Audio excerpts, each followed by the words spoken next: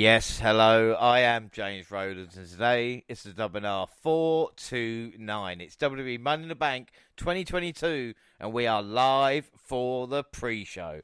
But I am not alone. I have a pleasure to be joined by the entire WNR team. Up first, by my side for every AEW and WWE pay-per-view, it is, of course, Jaxie. How you doing?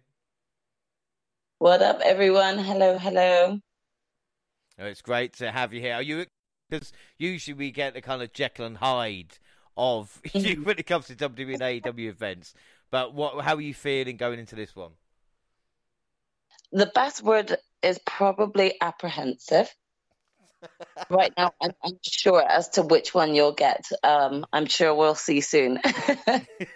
Well, we cannot wait. Like I said, we're glad that you're here.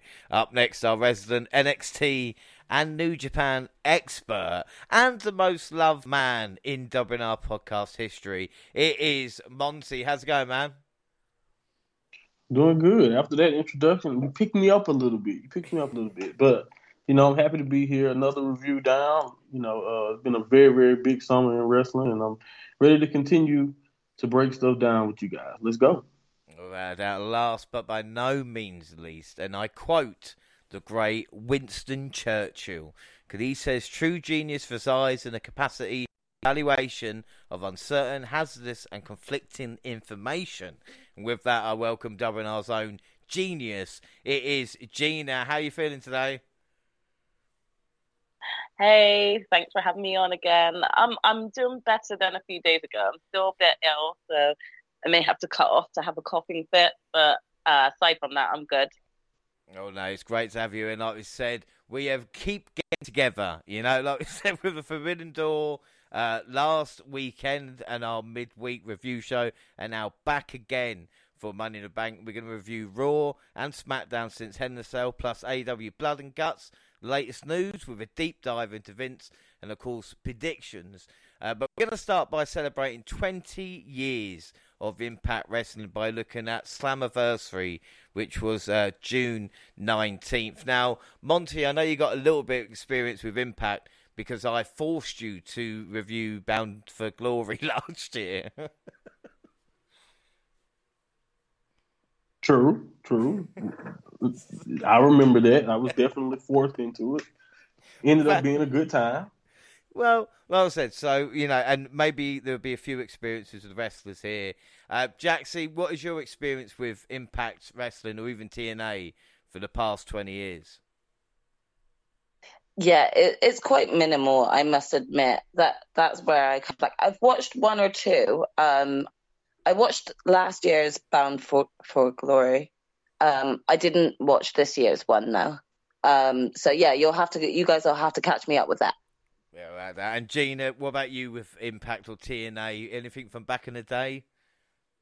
Nope, not a clue. Not a clue. Excellent. Well, the good thing about Impact is that it wants to be a mini WWE anyway. Well, that's what the Ultimate One always used to say. We have got the Drama King, Matt Raywall, and the former Tom Phillips on commentary. And our first match for the digital media title, Rich Swann beating Brian Myers. Now, I like both of these guys, but it seems an age ago that Rich Swann was the world champion versus Kenny Omega. I think that was only last year. Was that right, Monty? Was that only last year that happened? Because it seems like a lifetime ago. I was about to say, it feels like a decade ago. I think it was probably early last year. Either way it goes, whenever Kenny was still active. Yeah. That's how long it's been. Because it's been a while since Kenny was even active. So that should put it in perspective. It seems weird because let alone Rich Swann and 205 Live, which again is a millennium ago when it comes to wrestling, but solid pro wrestling there as well. But the question is, and I'll ask you, Jaxie, with this, of course, Brian Myers, the former Kurt Hawkins, is he always going to be in the shadow of Matt Cardona? Because even after release, it seems that he might be hanging on to his coattails a little bit.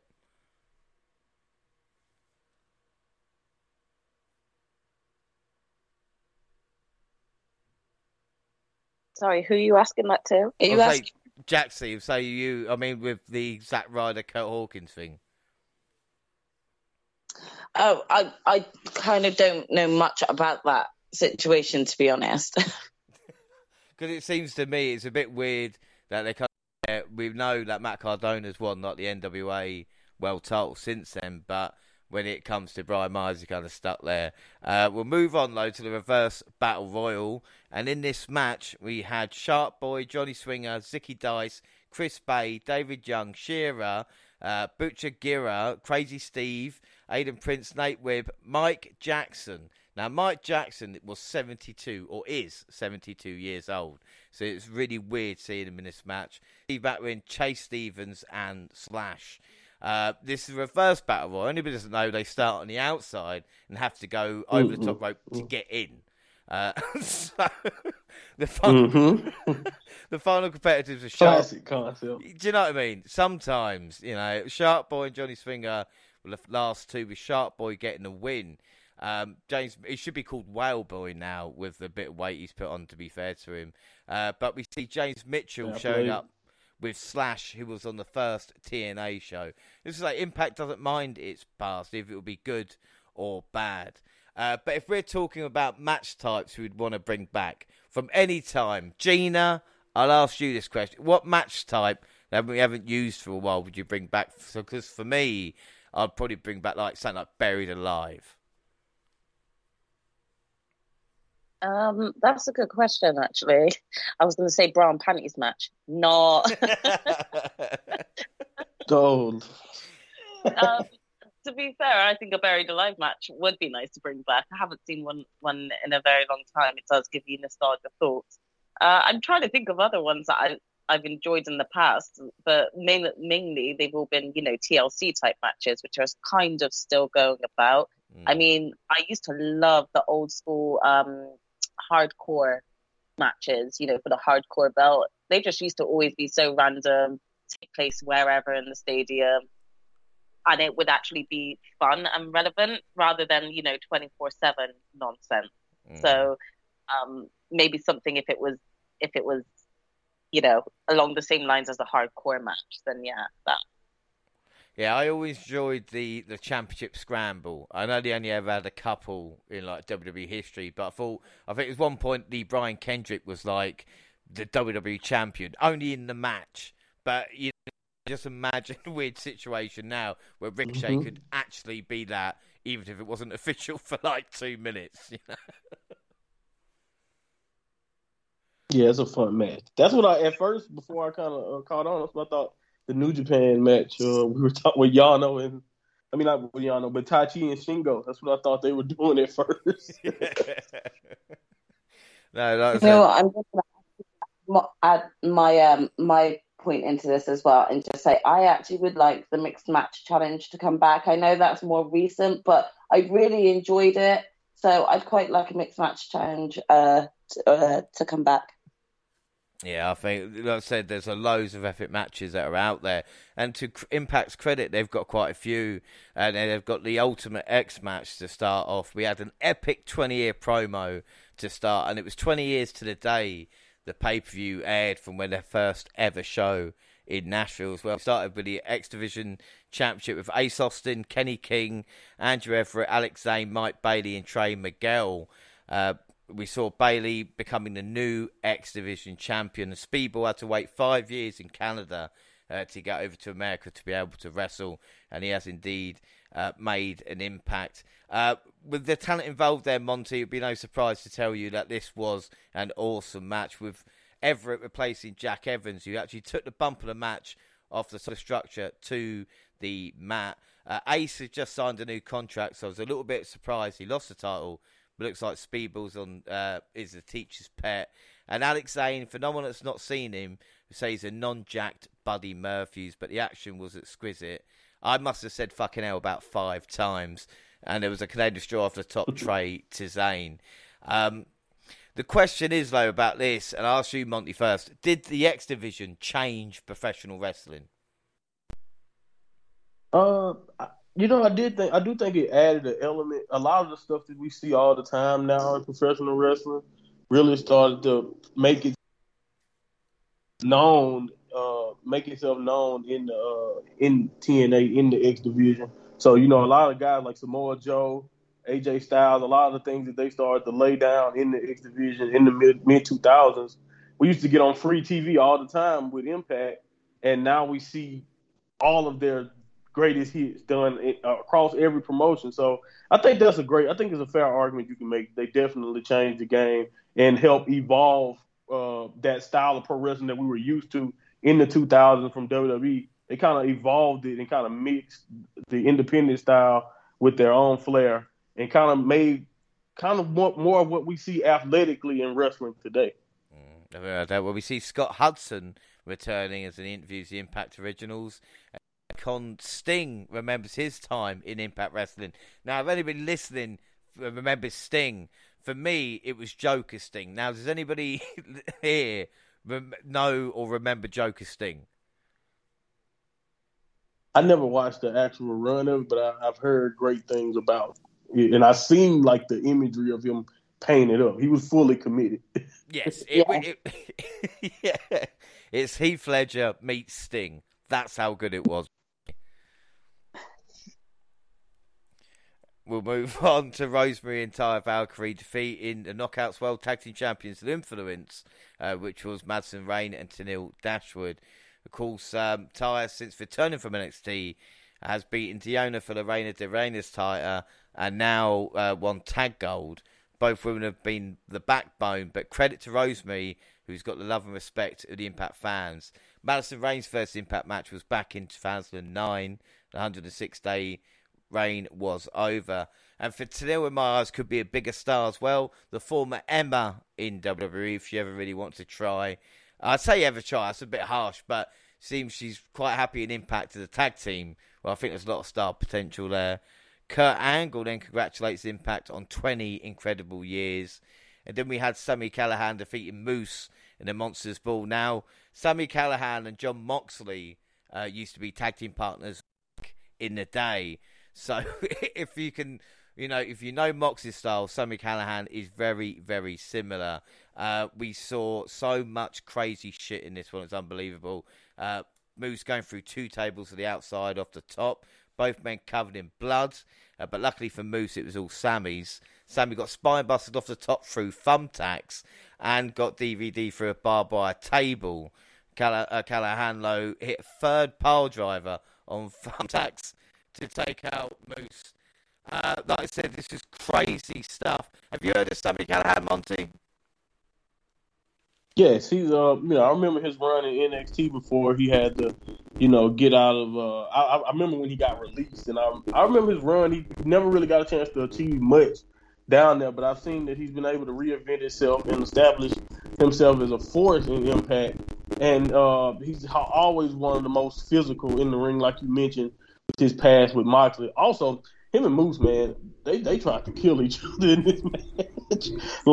This was the clips that I saw circulating on social media all through, not only when this happened, but since this show. So, they, went for it all. They went, I think they had like a boiler room storyline going. They was locked in a boiler room before this, the preceding 24 hours without food or water. And I was like, really? Like, it was really, they had social media updates. They had dehydration being blamed when Moose slipped off the middle rope. Like, it was just all types of little things that made this match even more brutal. And don't get me started on the thumbtacks and just, like you said, things we see Moxley is willing to do and put his body through and put other people through. Sami Callihan is right there next to him. This was brutal, man. This was brutal. Yeah, without that, like I said, really, really good stuff. Then we had the Good Brothers defeating the Briscoes to become new Impact World Tag Team Champions. Now, their contracts, the Good Brothers contracts, are up this month. So it is interesting they become 3-time champions. I said the Good Brothers seem more motivated in Japan. 2 years since they showed up. Credit to the Briscoes, though. They've tried since they've been here the past couple of months, but Gallows always bringing it down. What is going on with the Good Brothers, Monty? Because I thought they would be moving off to Japan. But is the relationship with Impact continuing, I guess? I mean, with this decision, I agree. I have to think that they must still be involved with each other. I was under the same impression that they were going to probably be at least spending more time in Japan, but Japan they do really have a tour schedule, so I'm pretty, Japan, they've always been flexible when it comes to Impact, so maybe it'll be more of a flexible relationship, and they'll continue to go back and forth. But I don't know, man. You watch more Impact than me. Are you officially tired of them in Impact? Because I know one thing. It seems like this is their default in the tag division. Like since they've gotten there, it's like don't know what to do with the belt. Let's just put it, give it back to Gallows, give it back to the Good Brothers. So yeah, they've not worked. I don't know. The Good Brothers haven't worked in Impact because they've just. I mean, they had the Kenny Omega when he was world champion. They were kind of his lack for doing that. On Impact, and now it's part of the Bullet Club, but now they've turned face, so it's kind of weird what's going on with the kind of rest. Exactly, with the rest of the things. So, but speaking of tag teams, we did have James Storm and Chris Harris, otherwise known as America's Most Wanted, making their return. They shared a beer with the Good Brothers and Briscoes. Harris had Walter, which was nice to see. The first proper TNA tag team. They then honoured the voices of TNA Wrestling, Mike Tenay and Don West. Don is sadly fighting cancer at this moment in time. Yeah. We see Christy as a special guest ring announcer, Coach D'Amore, of course, from Team Canada, and former TNA President Dixie Carter return to introduce the final member of Impact Originals, which was Eddie Edwards' former tag team partner, Davey Richards. We also saw Tracy Brooks jumping the guardrail, neutralising Maria at ringside as Honor No More battled the Impact Originals. But the moment of this match was D'Lo Brown, who has been attacked by Honor No More, came out, not only hit a sky high, nearly broke his neck to the top, but hit the frog splash. And then what made it even more special, Earl Hebner making the 3 count, coming back, obviously, in the weekend that he lost his brother and counting the 3 there. But let's go D'Lo. There was a lot of Easter eggs, of course, the American Wolves going against each other, the Hebner tribute, and even crazier, MLW, AEW, NWA, all on the same team. But this was really fun. But that is a Forbidden Door open there, Monty, isn't it? Yeah, but it's a Forbidden Door, but it's also just, if you've been watching Impact over the years, like over these 20 years, it had a lot of, like you said, callbacks and a lot of, references in there with the Impact Originals. And then when you have Honor No More, like you said, these cross-promotional type of teams and all of that, this is, like you said, a Forbidden Door in itself. And, Impact doesn't always get the credit. I see there's a lot of legions of Impact fans out there who love the Impact, and they definitely always make sure to let it be known that they should be mentioned with the rest of the major promotions. And matches like this, moments like this are why they do have awesome history. And I thought this was cool. I really thought this was cool. I honestly, when I first heard about that, I kind of thought Dixie was going to announce EC3. But, other than that, I looked up. There's a couple of wrestlers that didn't get mentioned, and EC3 was one of them. But then again, because he's trying to create his own narrative, I suppose. Yeah, he's doing his own thing. Yeah, certain things.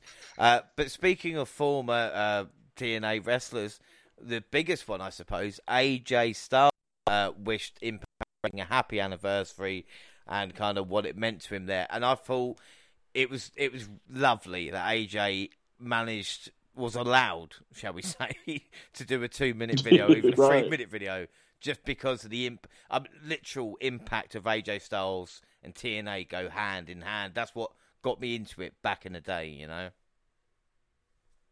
I agree. One of the faces, if not the face, and single-handedly the biggest star, that was like made in TNA.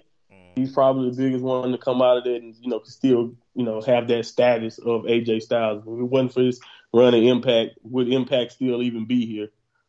And anybody wants to go watch a match off the back of this, it's about AJ Styles, go watch No Surrender 2005, AJ Styles versus Christopher Daniels versus Samoa Joe in a triple threat match. Samoa Joe? Yeah. You can thank me later. Incredible.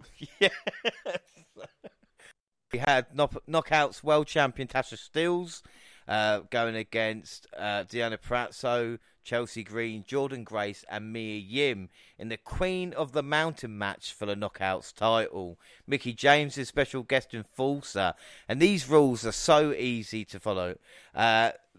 Obviously, you become eligible via pinfall or submission. You can win a match by climbing the ladder and hanging the world title high above the ring, but whoever is pinned or submitted during the duration of the match must enter the penalty box for 2 minutes. Nice and simple.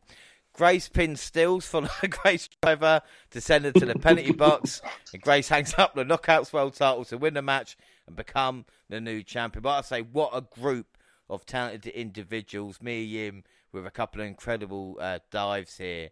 But the match just didn't work. Mickie James cost Chelsea Green, and Deonna and Green took what I call the WrestleMania 17 TLC bump, where they both went off the ladder from the ring to the outside, which again is incredible to see. And then we see Goldilocks, the first backstage interviewer for Impact. It's been a rough 20 years for Goldie, I'm not going to lie. All respect. And then the main event was the Impact World Champion Josh Alexander defeating Eric Young. It's a fourth Slammiversary event for Eric Young, who might just be the most underrated wrestler ever. I mean, I liked Sanity back in the day. Even before that, jumping at his pyro. Of course, Josh Alexander is a top-class worker who has also kind of done a Brett in Impact. Well, he has done a Brett in Impact. And what I mean by that is Slammiversary 2020, he retained the tag titles when he was with Ethan Page as the North. In 2021, Slammiversary retained the X Division Championship. And now this year, retaining the world title event. As for the match, well, we had Jeff Jarrett's stroke, followed by Abyss's Black Hole Slam, Christopher Daniels' best ever moonsault. We had the Styles Clash and an ankle lock submission, the Kurt Angle Olympic Slam. Young pulled out a guitar to smash over Alexander's head, but Alexander sealed the deal with C4 Spike on the wood, with the ring being exposed to get the win.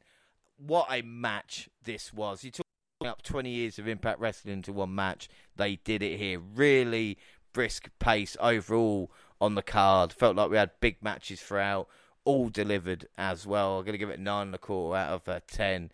But beautiful. But the worrying thing, we talk about Impact there, looking at the buy rate and attendance figure. With a pay-per-view. Now, Jaxie, I know you might not have a clue, but how many people do you think bought Slammiversary? Just any guess. Do you know what I'm gonna say? Like 20,000. Yep, that's a fair enough guesstimation. I think Forbidden Door got 100,000 buys, so that'd be fair to say. Well, Slammiversary got between 1,200 and 1,400 buys. That is it. Now, I'm not having a go at Impact here, but considering 10 times that for a kind of live show, I know people are not buying this, but still, it seems that 22% of those who order Slammiversary purchase Double or Nothing, while 14% order the one day of WrestleMania. Gina, do you want to guess the attendance for the people in the show? Let's go with 995. Do you know what? That's close. 526 people attended the show. So,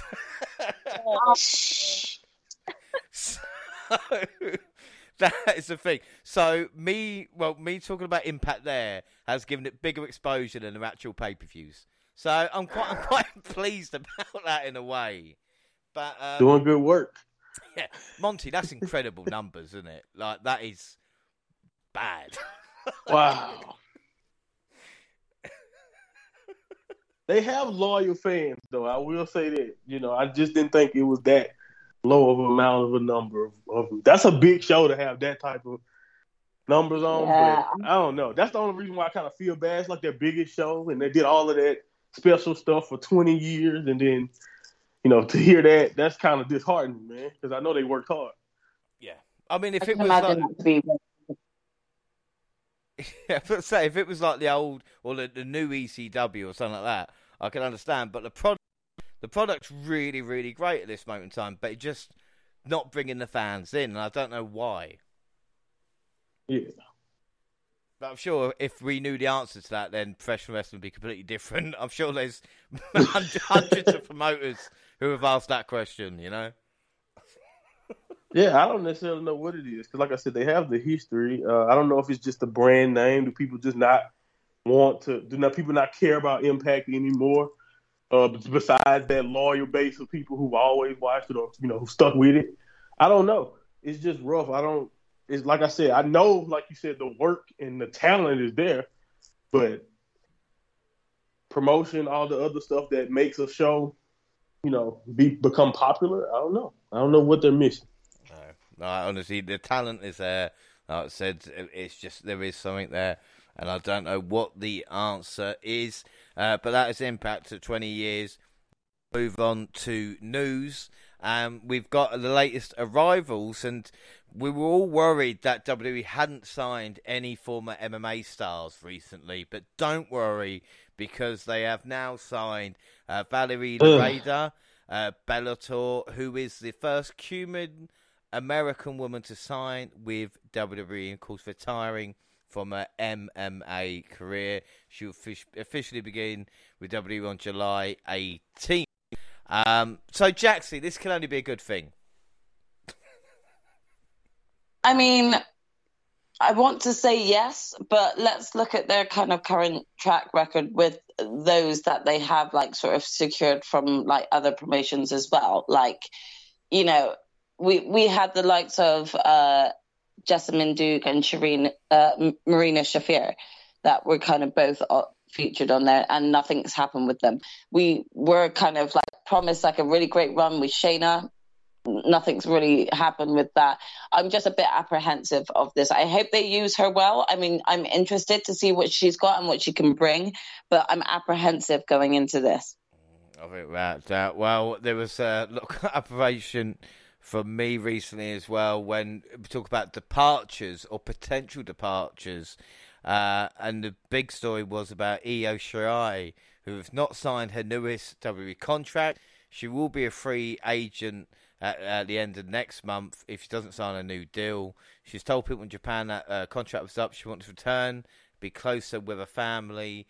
Monty, this is like a dagger in her heart. Yeah, especially if you really, especially as reviewers of NXT, people who have to watch the promotion and all of that, and all she's done down in NXT, it's definitely gonna be like, I can understand why this hurts. And like I said, if I'm WWE, I'm big and I have a blank check. I'm doing everything I can because they don't necessarily have the deepest women's roster anyway. And the fact that you can have someone like Io Shirai, who could possibly never even debut on your main roster, much like Adam Cole or something like that. It's just it just sucks. I don't necessarily understand the situation, but I get it. If she wants to go back home and she wants to do her thing, go back and maybe possibly wrestle with Kyrie again and Stardom, or do whatever she wants to do around the world, or just be with her family, that's all perfectly normal. That's out of our control. That's out of WWE's control. So that's all fine, and I wish her nothing but the best. And I know she's gonna kill it in wherever she does next. But yeah, as someone who watched NXT and wanted to see her do big things in under the WWE banner, yeah, it does suck. But I think she's gonna kill it no matter what happens.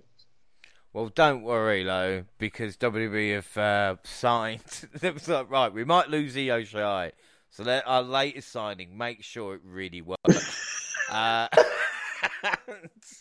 They did. Logan Paul signed with WWE. Yeah. He revealed and he posted a picture, which is the most liked picture on Instagram or some shit like that. I don't know. With Triple H and Stephanie. Looks like it's going to be a thing.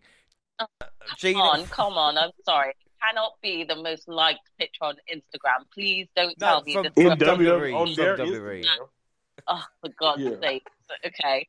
On their account. Look, he's not going to wrestle. He's not going to wrestle. No, he's only going to be wrestling premium live events and Imperial TV. Gina, come on, he was good at WrestleMania, you got to admit. And he's got followers. He's good at Amy, I just don't think that picture warranted to be like the most liked picture on Instagram. Yeah, but as a talent, it's going to work. It wasn't the best picture. I've seen other pictures and promos. Right, forget about the picture. Talking about the man. We've got to show some positives. I can't shed any positivity on him. His family have been so disrespectful in numerous ways. So, yes, okay, he could maybe pull off a couple of wrestling moves. I look forward to seeing him at his next match. Do I like the guy? No. Was that the greatest picture promo I've ever seen? No. That's my opinion. Right. Well, I have to admit something now. I'm going to ask a question, and everybody can tell me. Don't say that you're a massive fan. No, don't worry. I've moved on to the next news story quietly. Okay. But does anybody know or heard of Joey Ryan? Yes. Unfortunately, I guess. Yeah. So, dude with the mustache. Yeah. Yes. Unfortunately, I had become a fan of Joey Ryan dating back from 2018, 2019, and actually saw him in a live show when he came over to England, weirdly enough. Met him and all this kind of stuff. Was quite a big fan. So I was probably more shocked than anybody else when all the out movement and all the accusations came towards him, especially if you go back and listen to podcasts that I've been on talking about him before the fact. So it's quite a difficult situation. As I said before, he was nice to me, but then again, I was with Dan, and if it was with, Jaxie or Gina, it might have been something a little bit different. I've seen other wrestlers acting like that at other shows, so there's no doubt about it. But like I said, Ryan has a litany of allegations against him. He tried to sue his accusers for no avail, and people wondering what he's up to nowadays. Well, it seems that for the past 3 months he's been working at Disneyland, and unfortunately I have to laugh, but Disney were then told about Joey Ryan working there, and promptly fired him this week, and say they do background checks on all employees, but Miss Ryan's allegations due to them being made against his stage name. I mean... okay. Gotcha. He used the government. He used his own name. I mean, how fucked up is that, Monty? Like, in a world that we're living in, you can work at Disneyland.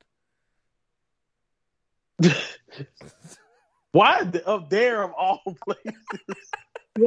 What are these allegations? I haven't heard of this person, so I don't know. It was more allegations, more about so it was not young girls or girls in themselves and just trying to take advantage or trying to say, "Oh, I'm a famous wrestler," do certain things. Again, there's nasty still business. Allegations as they are, but. Surely you've got like some people in your fan club that will, if they want to go there with you, they will. But are you that desperate to like? I don't know. I don't understand the mind process that goes through some of these famous people. Not even just wrestlers, but famous people. I don't understand the mindset that goes through them when they decide to contact fans, especially young fans, trying to take advantage. Don't understand it. It's just a superiority complex. It really is. Yeah. Well. It's career killing. But there is other wrestlers, and again, not naming names, and this is people that I've seen who have done it, who are still employed by AEW or WWE or other promotions. So there is certain things, like we said, there are some people who have been found out, there's others that's not. Unfortunately, though, this could be even a bigger conversation, because it's even someone like Jordan Devlin, who is going to appear on NXT or be called up to NXT 2.0 roster, had these allegations against him for speaking out. Now, the thing becomes, with the Jordan Devlin thing, it was settled and sorted. But with people that don't know about the situation, it will be called back in. So then he'll have to kind of deal with it again. And suppose when he comes up to WWE, it will then be resurfaced and become an even bigger deal. So the question then is, where even if you've done something wrong, and again, I'm just playing devil's advocate here, but you have to face it every time because of social media, whether it will be right or wrong. And this is what I think everybody finds out. There's certain wrestlers from that time, like Marty Scurll, who've never come back, and he was in a really big position with certain times. So it is a really difficult situation. But again, this is what it is. Wrestlers still act like this where they should know better. Oh hell yeah! They do this to themselves, so they've only got themselves to blame when they actually get called out for the situation. So rather than deny it, they really should own up to their mistakes and their faults, and kind of accept reality. It's one thing to kind of maybe pay someone off and stuff, but still, if those allegations are true and you're paying them off, that means they are true. So. Why is it that should be swept under the rug and you should be able to continue this success when, you're not owning up to that? So don't do it. Well, even, we talk about allegations, people being accused. Austin Theory and, of course, Matt Riddle are going to be on the Money in the Bank pay-per-view, and they've had kind of stories and allegations from in the past as well. So it's all about kind of, dealing with it. And I suppose we're going to get onto that in a minute as well, talk about Vince McMahon. But first... we'll talk about Ric Flair and his last match moving to a bigger venue. So the opposite of kind of what Impact are doing. It's moving to a 9,000-seat auditorium in Nashville. And there's going to be a few Impact wrestlers and everything like that on there. My thing is with Ric Flair in his last match is I'm actually genuinely worried about his health going into this because how many bumps can he take? Monty... This is crazy for Flair. I know it's about money, but surely he should be thinking about his health. Man, honestly, ever since before the card was starting to formulate and they even booked the venue, when he first flirted with the idea, I was of that mind state. Like, of course, Rick should be thinking about his health, but at the end of the day, Ric Flair is always going to be Ric Flair. Maybe and that's always been something that you've always heard about Flair. At the end of the day, he's not playing the character. He's Flair. So at the end of the day, thinking you're going to tell him that he won't do something or can't do something, that's only going to make people like Flair do it even more. And I don't necessarily know what to expect. I don't want him to get hurt, but he's in his 70s. He's been through hell and back. I don't know what to expect. All I know is that at the end of the day, will this be his last match was my original thought, because this is not the first time I've been told he will never wrestle again. So I hope it's not. Yeah, and I hope I'm not meaning that in that way. I'm just saying you can go two ways. You can go about it the Austin way, retire, never come back until this recent thing. I know they kind of ruined that now, I guess you can say. But Austin went away for a long time. Or you could be one of those wrestlers who always come back. Is he trying to catch Terry Funk? Well, Terry Funk had many retirement matches. Terry Funk had millions of retirement matches. So Terry Funk had at least 50 retirement matches to my memory. Exactly. So that's the thing about this. Like, if he does a good job, do we get a Ric Flair last match too next year or something? You know what I mean? Like, it's a Ric Flair every year. It's a wrestling for these like 95 or something like this. But Jaxie, does it interest you watching a 73-year-old Ric Flair take a bump off the top rope? Nope, not at all. I kind of don't feel the need for this. I kind of thought he already had his last match, so I don't know where this is coming from, really. He's done it twice now. Yeah, I fear for his health. That is it. I don't know. Gina, you're going to be watching this. To be honest, I didn't know it was happening until you just mentioned it. So I apologise. Unless you guys send me a reminder that it's going to be on, I'm not going to be going out of my way to see it. To be honest, I just think that he's searching for that. When you hit a certain age, when you're older, and you just want that brush of your youth again, sort of thing. I totally see it being Rick's idea. I don't even see him being, coaxed into it or, offered all this money. I think he just generally wants to be up there and have everyone calling his name again. Do I think it's a good idea? No, I think it's literally going to damage him so bad. And it's going to be more painful for me to watch it than maybe it will even for him to take whatever bumps.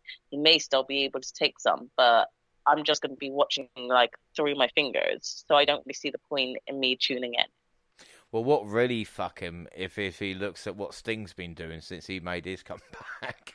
Could if Flair try to start dying? That's what I think it is. And I can do that Sting, too. I can still do Edge that. and Christian, all these people who come back and pump Rick up.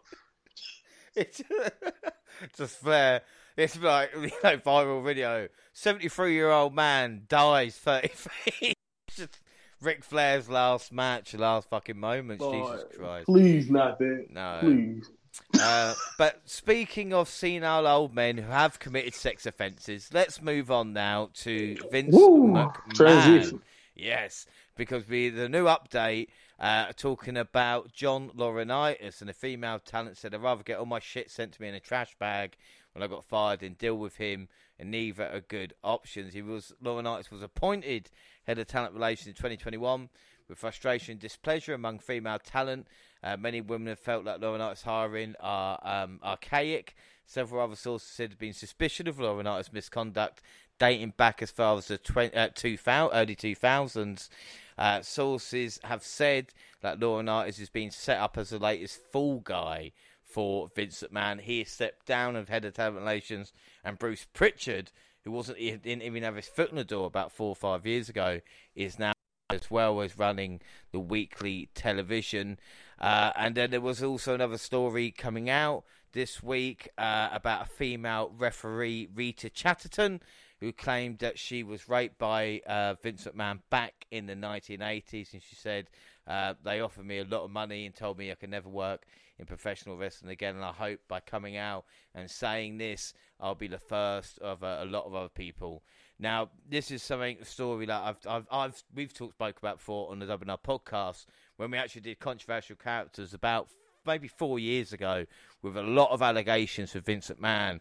Alongside that, a few stories about Pat Patterson as well in the early 90s, with a few kind of young boys being fired for a couple of years and then just kind of being put back in. Again, this is no surprise when the stories have been around for 40 years. And now finally kind of being looked at. This will be a big deal. It's whether people are thinking it's going to be like the next Jeffrey Epstein, and we're going to have countless stories coming out about Vince McMahon, or they're going to try and spin this in a way of an employee who didn't get what they want back in the day. Now, it's a very delicate situation, but there's one thing for sure: Mr. McMahon is not going anywhere anytime soon. So I know it's a difficult situation, difficult thing to talk about, but Jaxie, we have spoke about it. We're going to go into a deep dive. But when you look at what the Attitude Era has been like, as me and Monty spoke about, and what Vince McMahon has done, then there should be no surprise about the allegations maybe coming out to Vince right now. Definitely not. I mean, again, I don't want to say that it's not a good thing that we all aren't shocked by this. But when you go back and look at the Attitude Era, it's right there, plain there, in front of everyone's faces, you know? Yeah, but it's, do you think it's...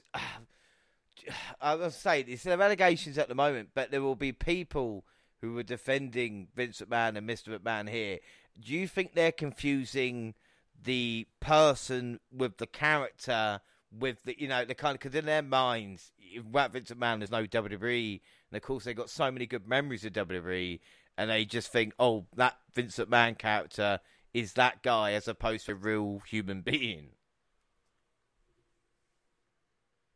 I mean, I have no doubt that there's going to be, as a stem from this, there's going to be a lot of false accusations. As sort of wrestling fans, we're not going to actually be privy to finding out and determining like the whole truth for ourselves. We just got to kind of take each piece of news at a time and kind of really kind of look at the facts before we fully condemn him of all allegations, Yeah, that said, it's difficult at the moment that we haven't got it. But the thing is like Gina last year as well, should Vince McMahon at this moment just be keeping his head down, rather than showing up on Raw or SmackDown? Do you think he needs to do that to kind of send a message? Yeah, I mean, I think I mentioned this last time, but I just did not. I saw it as a massive, like, middle finger thing, him coming out on both Raw and SmackDown the week the allegations came out. In my eyes, I think that he should have just shied away. He already spoke about stepping down as well. And I just think he needs to shy away and deal with what's going on in his personal life. He has been involved with the WWE for so long, and obviously as fans we are all grateful, but in reality, when you even say stuff like people confuse his WWE character to who he actually is, and really in some way we've seen truths of a mixture of both, and he's put himself in so many storylines, especially in the Attitude Era, that we all would frown upon now, that wouldn't be great in this day and age. And so it's not surprising that these allegations came out, because his storylines have all kind of been involved in some sort of perv storyline. And so it's not shocking that this has come about. And I think he should have more shied away from being on the screens and being seen, and instead of coming out and parading like nothing was happening. So, yeah, I just think he needs to go and hide. Yeah, it's interesting. And Monty, I asked you this question as well, because I've asked, obviously, about the fans kind of confusing the character. Do you think this is down to Mr. McMahon or Vince McMahon not knowing who he is because of all these stories? And, you know, like when you hear about a legend and you've got that kind of circle around you, these yes men, you do think you're untouchable. You know, do you think Mr. McMahon just thinks, oh, we're never going to kind of get found out or caught because I'm just too powerful? And isn't that what happens to most powerful men in the end, is they get found out, you know? Yeah, that's usually how it works. You know, they get a little arrogant. I think when you've been enabled, or you've gotten away with things for so long, or people have, like you said, like we all just mentioned, that we're not surprised by any of this, but that hasn't stopped anything. They haven't stopped his business at all from prospering or anything like that. So in a way, he gets the message that he is untouchable when every time he goes out there and the pops are still the same as if they didn't hear a thing. Or like you mentioned, that the rape accusation, that has been caught up by media outlets, but it's not been the firestorm. Like you mentioned Epstein's news was everywhere. Everyone wanted to find out things about this. This has really, I've heard it a couple of times now since this, the allegations of the hush money came out, and still not the groundswell of we need to get him out of here or remove him type of energy that you usually see in some of these situations. So when you see that, it's just hard to kind of process. Now, as far as fans picking either side, I don't know how you can be extremely on either side of the spectrum. I don't know how you can 100% be like, this happened and that happened, because you weren't there. But I feel like it's the same thing can be said to any fans who are 100% on Vince's side. Like, how do you know? You're not there. Only two people know, and they're in a circle. So we'll see how all of that stuff work out. But yeah, it's really mind-boggling to me how a lot of this stuff, I think we're all like disgusted and hurt. Like I said, he knows what's coming out on television. He's not missed a week of television since it came out, if you notice. He's been on television every week. Why did he need to introduce John Cena personally? Can anyone explain any television reason why he was out there? Why did he have to tell us the week before that Cena was coming? None. It makes any storyline sense whatsoever. So you can't tell me this is work. So what message are you sending by coming out here and getting your fans to bow to you on television screens literally a few days after being accused of what he's been accused of?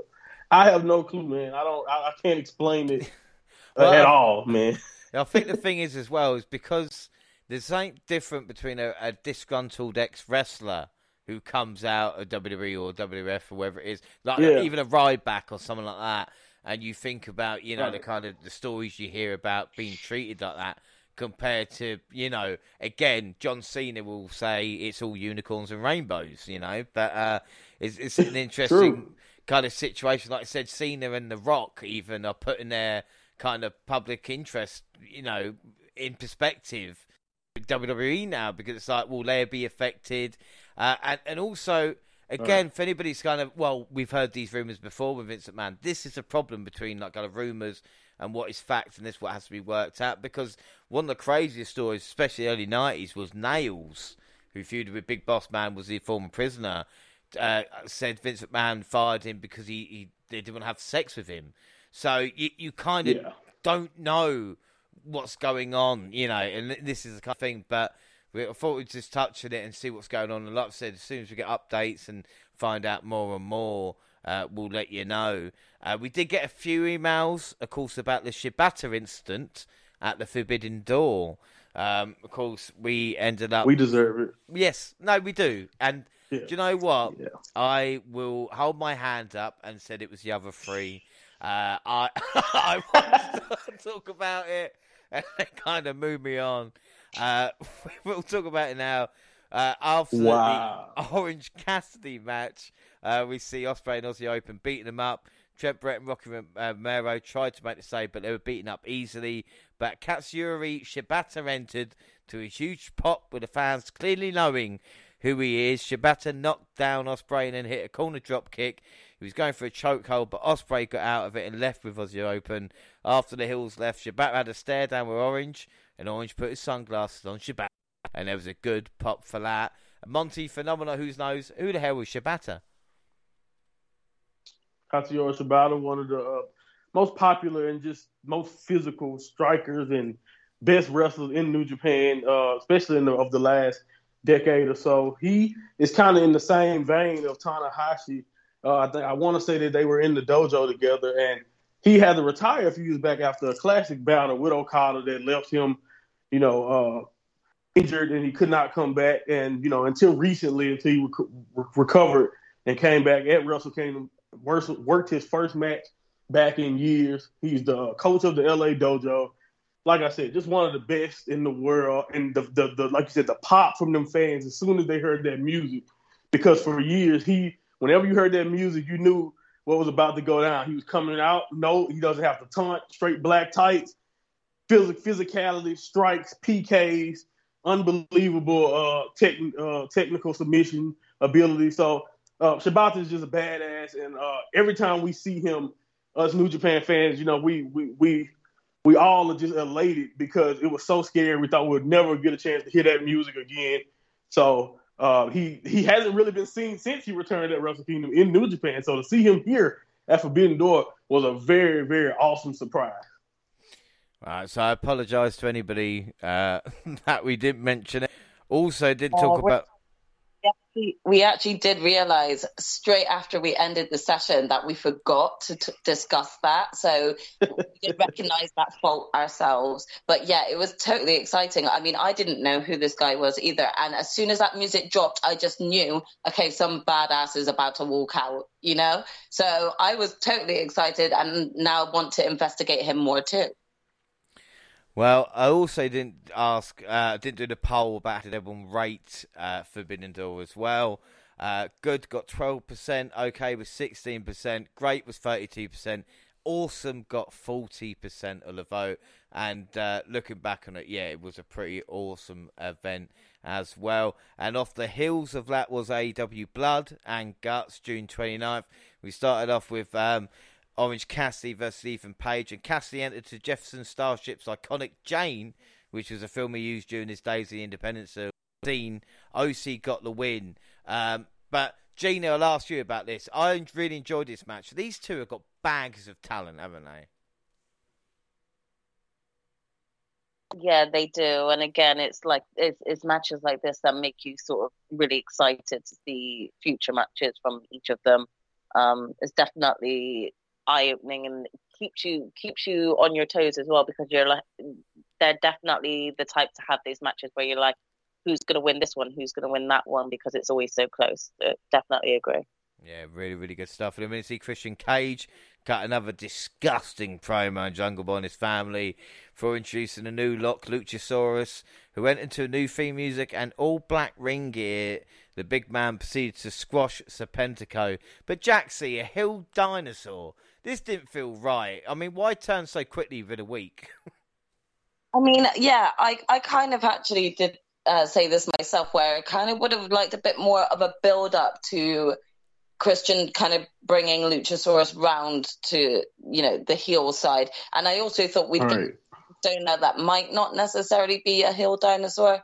I just thought it happened really quickly. But, I mean, I'm definitely intrigued to see where things are going to go. But if Jungle Boy don't come back with a complete different persona and smack this bitch up for what he's saying about his family, seriously. Yeah, I mean, Christian is taking it to a different level. It's just, I don't know what he can say next, really. What is next? I mean, it's more a shame as well at the fact that there's kind of now no one in his corner. Like, Luchasaurus didn't even smack up like Christian for saying any of those disrespectful things about his father or anything. So right now we're just kind of stuck with having to deal with the hearing this abuse. So I'm definitely looking forward to getting someone in to shut them up, The story has to be that Luchasaurus secretly hated him, by the way, right? Because other than that, right? Because he was swayed, like you said, way too easily, way too quick. Like, it doesn't make any sense. It's like, let's get rid of Monty. We all hate Monty now, all right? we've never liked him. Right, that fast. Wow. I mean, it does make you question how loyal, like, he actually was to Jungle Boy. If you just turn like that, it's like, all right, bye, Felicia. Right. What the fuck? Tag team titles, bro. Tag team friends. Yeah. And if a hill dinosaur, for me, his finisher should be eating the person. And I don't think we've advanced that far yet. We'll see what happens. This isn't MK11. This isn't like a finish him type of situation. A dinosaur who's a bad guy. Come on, we got to have that. He's a herbivore. He liked the plants. Well, we get the Arse Boys and Max Caster with FTR. I guess Dak's injury isn't so bad. Fun stuff all around here, apart from a moment where before Danhausen tagged in. Botched interference from the healed Anthony Bow. Danhausen to score the pinfall victory, and after the match, frustration mounted, leading to Billy Gunn shoving his own son Austin to the mat. So it looks like we're getting Arse Boys versus the Acclaim loading. But again, it can only be a good thing. We have spoke about it, and it makes more sense with Billy than it did with Luchasaurus, because at least we've seen that the past few weeks, and we know, well, Billy always, prefers them. There's been and things like that. That's what draws the crowd into it. From here, we're all like, Luchasaurus, why? We're like, Billy Gunn, good, they're fucking idiots. Like, we've always liked the Acclaim more. That's simple. Like, these arse boys don't work. We get a women's match before the main event again. Jay Cargill versus Layla Gray. 2 minutes, too. Oh, my God. This, like I said, over so quickly. Gray faced the same result 33 other women had. And after the match, again, wouldn't be an AEW women's match if you didn't have people running down to try and even the odds. Only beaten down by Cargill, Hogan, and Gray, who saw potential in with the champ over so quickly. You're right. And then the main event, JR joined commentary, and the Jericho Appreciation started. Chris Jericho, Angela Parker, Matt Menard, Jake Hager, and Daniel Garcia with Sammy Guevara. Battled interim world champ Moxley, Claudio Castagnoli, Santana Ortiz, Willie Utah, and Eddie Kingston in a blood and guts match. Well, there was shattered glass, thumbtacks, steel chairs, kendo sticks, and of course the Unforgiven steel in the cage. In the end, match culminated on top of the structure, where Jericho escaped to the roof until Kingston followed, but it was Sammy Guevara who took the big bump through a wooden platform, and then Menard and Castagnoli came up. Menard tapped into the star as Eddie was looking to put away Chris Jericho. Again, Gina, what do you think of this main event? I'm going to get everybody's thoughts on this matchup. What are your thoughts on the blood and guts, and especially this one? It was a great match. I have to say that I'm really gutted for Santana, as I know that he got injured during the match, and it seemed like it was a horrible injury to his leg as well. So I hope he gets better and has a speedy recovery back. But yeah, it was a great match. It was entertaining from beginning to end. You couldn't really look away, otherwise you'd miss some things. There were some spots that were so funny. I absolutely found it hilarious when Kai was trying to push a bottle through the cage to Chris Jericho. They just couldn't get this bottle through. I was crying for some reason at that. But it was really good. I feel like I'm rubbish with their names. You know, 2.0. Yep. What are their names? Matt Menard, and of course, how can we forget Angelo Parker? That's it. I didn't have to look up. Those two, I have to say that they're the silent MVPs of this whole match. They made everyone look so good. Both of them had spots with each of the Blackpool Combat Club member, and they just made them look amazing. They took so many bumps and hits, but every one they took, it just looked so impactful. And I have to say that those two were the MVPs of the match for me, because they just were here, there, and everywhere, getting beaten up to shreds. So it was so good. I enjoyed it. I hope Sammy's okay from his fall from grace, and I hope that maybe that will open up his eyes to stop acting like a dickhead who can't keep his mouth off of his girl. Yeah, well, I tell you, Parker hanging upside down on that cage, with blood pouring off his face, was a great visual. Yeah. Do you find like that? I was like, somebody get this guy down. Yeah, he's thinking, fuck it. Jaxie, what do you think of this? Because this was ultra violent. Yeah, I mean, I think everyone saw that Mox came with he woke up and chose violence. He came with the option of, I'm just going to kill everyone, like that. I'm pretty sure there was like attempted murder. The amount of times he was stabbing at people's heads, he just wanted the blood. The minute he came in, the blood was everywhere. It was a really great match. I quite liked having Ruby Soho come out and just take on Ty and get her ass out there as well.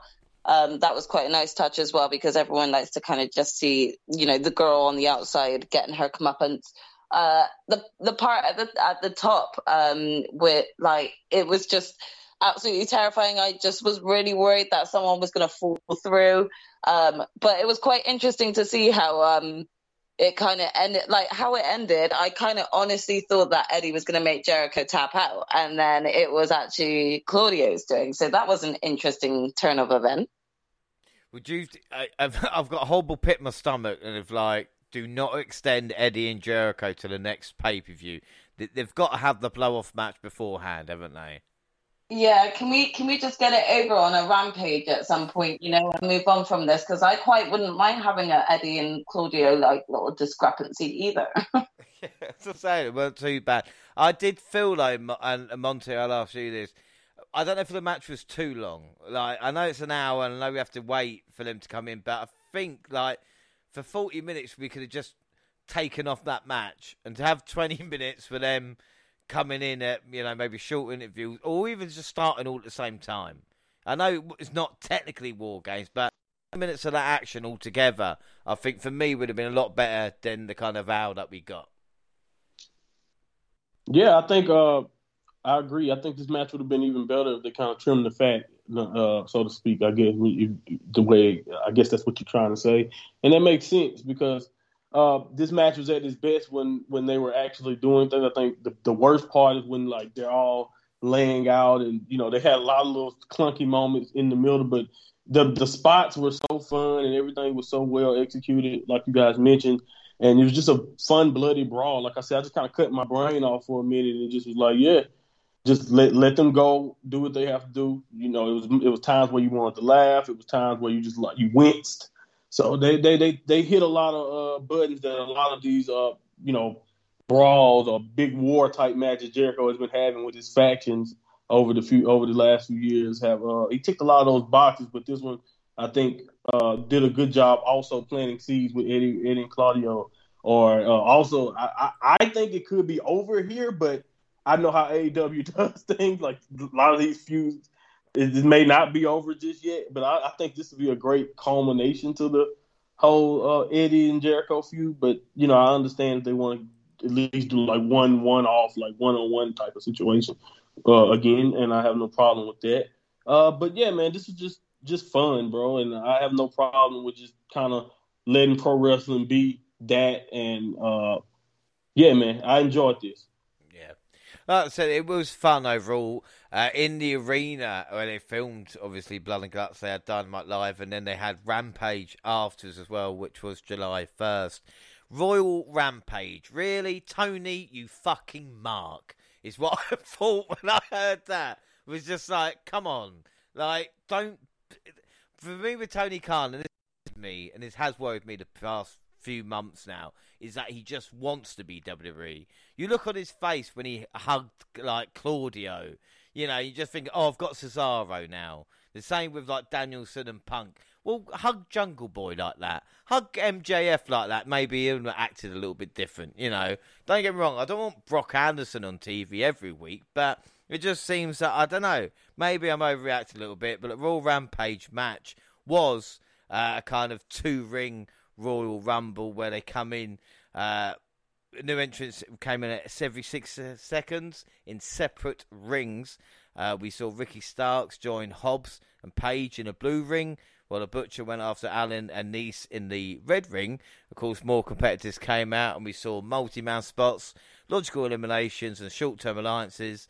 But it was Brody King ended up being a winner after he held Darby Allin in a choke. He passed out and fell to the ground. This was fine, but AEW could actually do a World War III match. They have got 90 people on the roster. I think that might be more interesting to see. Gina, what do you think of the Royal Rampage match? The Royal Rampage match. Yeah, it was okay. I mean, I was confused at first with the red and the blue. I didn't realize that they were separated, and then the winners of each one were going to face off. So that was an interesting concept, and you may as well make use of the double stage, seeing as it was set up for Blood and Guts anyway. So it was fun, and it was different to have an opening for. It was good. There were so many different spots that happened. There were loads that you didn't catch as well. There were so many people eliminated that wasn't caught on camera because it was too busy focused on another spot. So I think aside from kind of the messiness of trying to just keep an eye on what's going on in both rings, it was still fun to watch and be a part of. I couldn't help but scream and scream and scream at Ricky Starks every time because he seemed to always get thrown over. And I'm just like, get your ass back in! Yeah, aside from that, I enjoyed it anyway.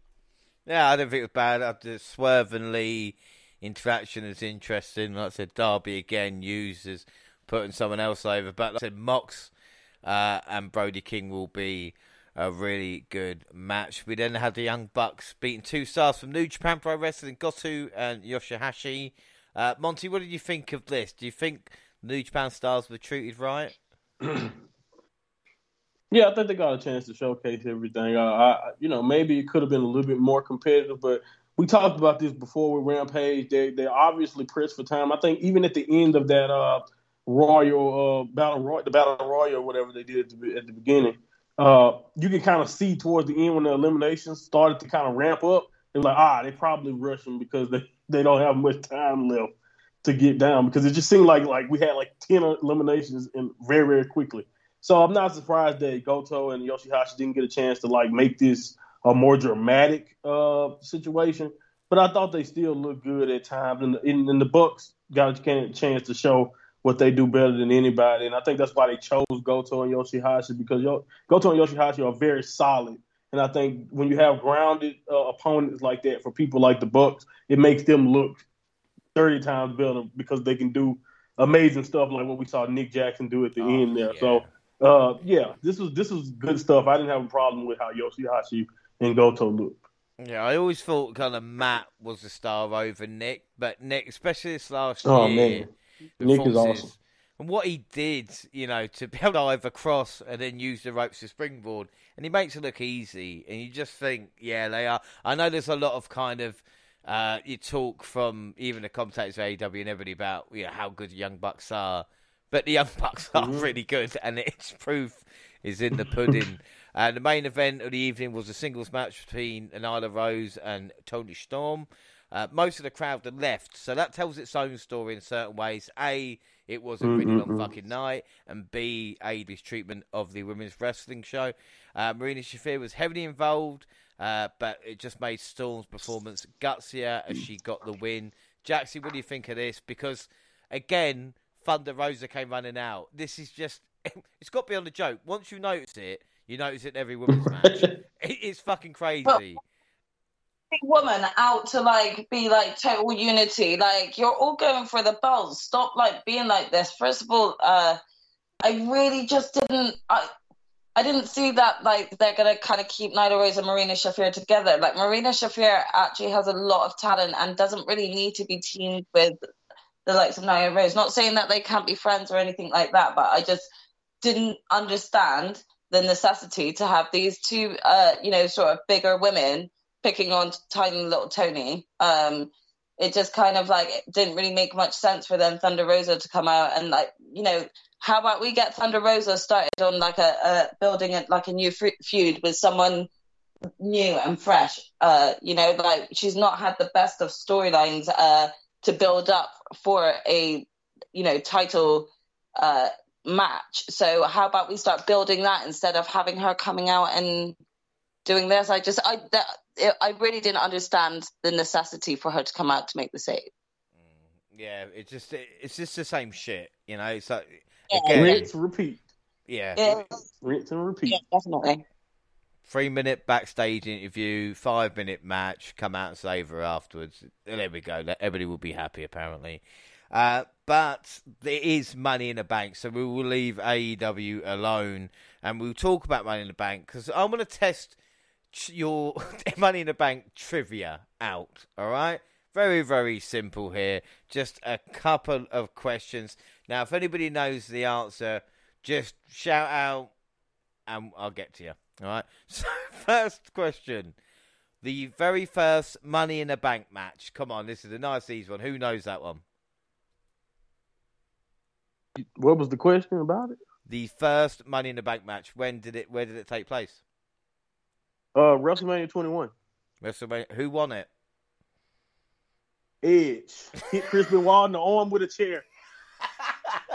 He did. I remember that finish yesterday. He did. When did he cash in then, Smarty Pants? New Year's resolution, John Cena. Yes, he did. Yeah, 2006. When was the first Money in the Bank pay-per-view? 2005? No. 2010? 2010 was the first Let's go. Money in the Bank. All right, Monty, who won it that year? Damn, that's a good one. Alberto? Whoa, I heard. Who said that? Damn it. The Miz. Yeah. Oh, that's a good one. It was The Miz. But someone else won that year as well and cashed in the same night. Do you know what? It took me ages to think. So, somebody won. Kane? Kane. It was Kane. Yeah, I remember that. World heavyweight title. Yeah. And possibly the most difficult question here. Who were last year's Money in the Bank winners? Nikki Ash. Yeah. I know that. Who won the Miz? Damn. How did I forget already? Big E. Big E. Wait, was it? God damn it. Big E. Yeah. It definitely was E. Damn it. Big E. That was not too... Oh, my God. See how quickly a year goes, eh? I can remember 2005, but I can't remember. This is crazy. I was a bit worried that maybe, we might be forgetting or not, but no, a little bit of Money in the Bank trivia. Like I said, lot to go on.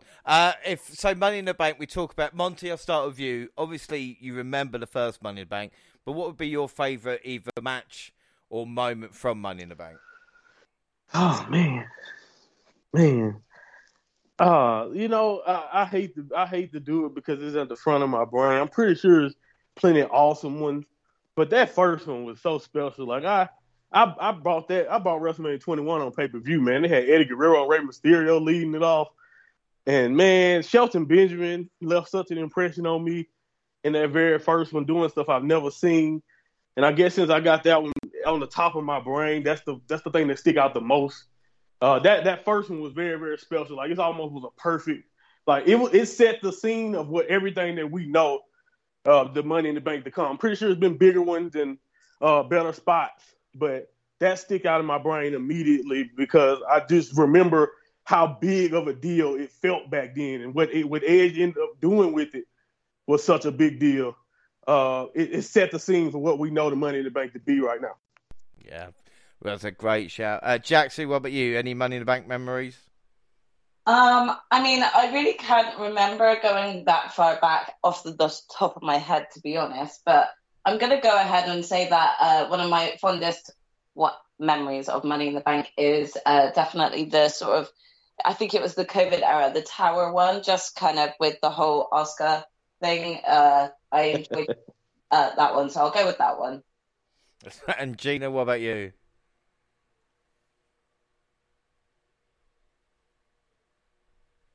Sorry, I started talking when I realised I was still muted. I can't remember if this is the Money in the Bank moment, but so you'll have to let me know. Did Paul Heyman turn on CM Punk in a Money in the Bank? Yes, like he had turned on him at a Money in the Bank. 2013. Do you know what? That's an excellent wow. point. Yeah, he did. He threw him off the ladder. Yeah, leading up to Brock Lesnar and Punk at SummerSlam. Yeah. Yeah, I knew it was a pay-per-view, and I was like, hang on, could it have been Money in the Bank? Because I remember a ladder. Good shit. Yeah, so I'll go with that one, even though it was a wild guess. That's unbelievable. Well, we talk about something unbelievable as well. The memory there, fair play. But we talk about Money in the Bank facts. Now, there's been 4 women's Money in the Bank matches, and there's been 100% of the time a successful cash-in. 2 for Raw, 2 for SmackDown. So it could go either way tonight. Of course, for the men's Money in the Bank, it hasn't been that successful. There's been 22 successful cash-ins on 26 attempts. Right, so Monty, this is the question for you. Just name me someone who's been unsuccessful in a Money in the Bank cash-in. Just one? Just one, and then I'm going to see, we'll go round to the circle. Okay. Damien Sandow. Oh, that's a great pull, that is. Damien Sandow, yeah. Jaxie, what about you? Unsuccessful Money in the Bank cash-ins. Baron Corbin. Yeah, Baron Corbin is on that list as well. Gina? Sorry, what we had him? Unsuccessful Money in the Bank cash-ins. Oh, gosh. I don't even know. Did Sami Zayn win one time and cash in and lose? Now, the ones I got here, John Cena is the man. Yeah, I know Cena. Unsuccessful cash-in. And in actual fact, it was Damien Sandow and Baron Corbin that tried to cash in on him. So he's actually been involved 3 times in unsuccessful cash-ins as well. And they are they're counting as well. Mr. Kennedy losing his title shot to Edge, but Edge did then have a successful cash-in. There was also another one. So do we count Otis? Well, again, Otis is the other one who lost his briefcase before being able to cash in, of course, with the Miz. Yeah. And there's only been one man, and this is a very easy question, who has won Money in the Bank twice. It's in a row as well. And that, of course, is CM Punk. CM Punk. Kofi Kingston has got the worst percentage for Money in the Bank, being in 7 and never won one. Kane has been in 7 but did win 1. The worst female record, who's got the worst at 0-5? Monty, can you take S? What woman been in 5 and lost? What woman has got the most records in WWE? Charlotte. It's the other one.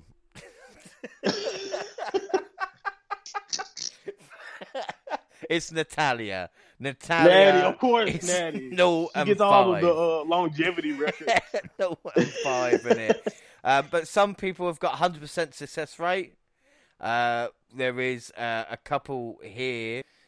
So who's got 100% success rate? Go on, Monty. Who's only been in one match and cashed in to win successfully? That's tough, man. I don't know. We have Who's only been in one? Brock Lesnar. Oh yeah, bro. Yeah. Of course. Braun Strowman, Big E, and Bayley. So Big E's only been in one, and Bayley's only been in one. Wow. That makes sense, especially Big E. And what female has been cashed in the most?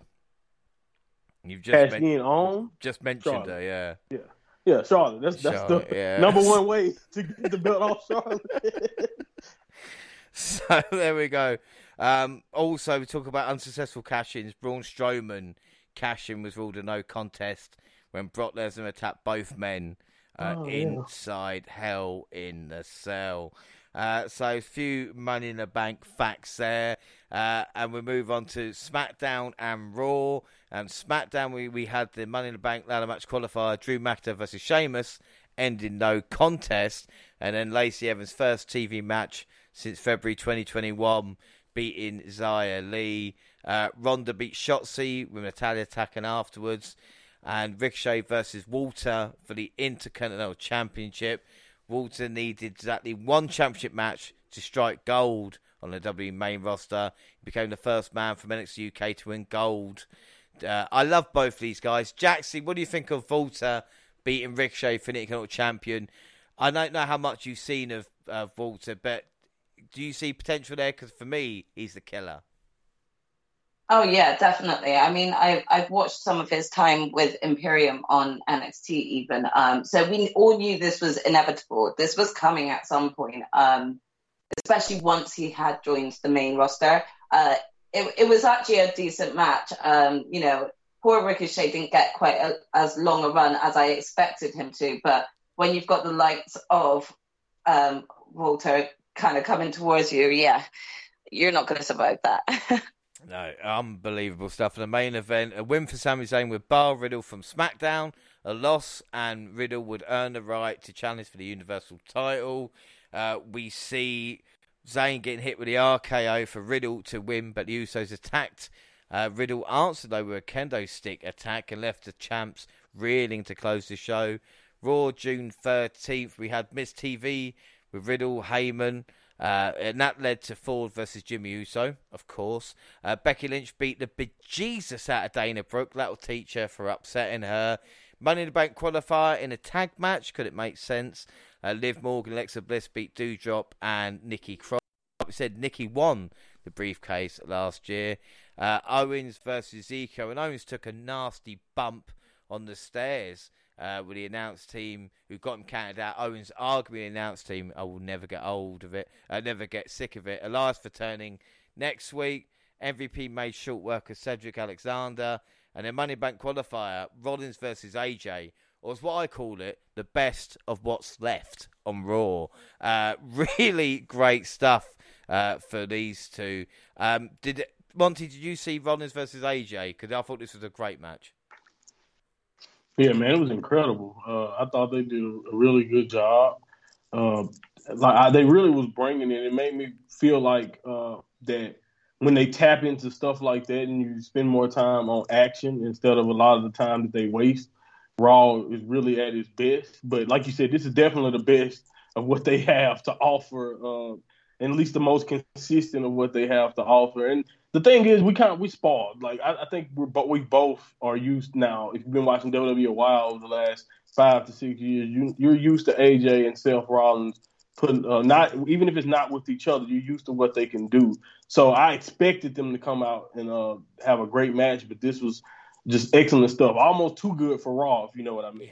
Yeah, it kind of caught me off guard. And I'm watching going, I'm actually really enjoying this. Like, is it really Raw I'm watching? Mustafa Mustafa Ali then lost to Gable, which maybe bring me right back down to earth. Bring you right to reality. We are watching Raw. Yeah, that's fine. And then we saw Bobby Lashley and Theory in a pose-off. Lashley predictably won. But Theory blinded him with sticky liquid and stood tall. It's going to be someone's dream. I'm not going to lie. I watched this and thought someone in slow motion that hitting Bobby's face. I mean, if you thought Vince stepped aside, this is your proof that he did not. I'm about to say, I don't know if anything stirred inside me, but you know what I mean? When I'm watching it, I'm going, really? I don't know. But that was the end of Raw, who'd have believed that. And then SmackDown, June 17th, Mr. McMahon came to the ring and talked about then, now, forever. And Riddle paid tribute to Randy Orton. Jaxie, I don't know about you, but I think Riddle actually loves Randy Orton because the way he talks about Randy is unbelievable. I mean, yeah, I don't know if this is actually or just for the character anymore. I think he's genuinely like convinced himself or fallen in love with him, you know? It's really, really... I can tell he's talking from the heart. We then see Moss beating Corbin in the last laugh match. Corbin and Pat had words after, so Baron's next program begins. And Baron Corbin has got like this whatever he's got in WWE, whatever information about other people, to have programmed consistently for like the past 4 years. You know, even when it's like, oh, you Drew McIntyre program Mania from Madcap Moss into Pat McAfee. That guy is consistently working, you know. It is amazing. And then New Day beat Shanky Mahal. Of course, former WWE champion Kofi pinned former WWE champ Jinder. Just see how far those two fall. Adam Pearce joined McIntyre and Sheamus in the ring to say they were both involved in Money in the Bank. No, there's no need for that. And Raquel Rodriguez battled Shayna Baszler with Lacey Evans watching, with Raquel winning. And in the main event, the undisputed Universal Championship match, Riddle versus Roman Reigns. I really, really liked this. I thought this was great. Gina, did you watch Riddle versus Reigns? And if so, what were your thoughts? I'm going to be completely honest with you. I did not watch the match. Right, that's fine. Jaxie, did you watch this? I did, and I actually thought this was a great match. I thought Riddle kind of looked really good as well and kind of really challenged Roman throughout. There were some great spots between both men, and it just, like, you know, it kept the energy of the crowd were, you know, continuously there. There was no dip. I can't say that I really had any sort of faith that Riddle was going to win, but it was a great match. Yeah, that close call, though, there was a great 2 count on the RKO where I thought just 50 second Riddle might get, until, like you said, Reigns cut him in half with a spear.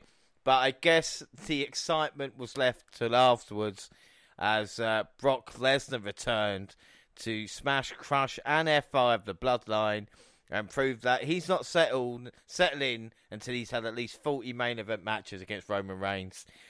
So that is our SummerSlam main event there.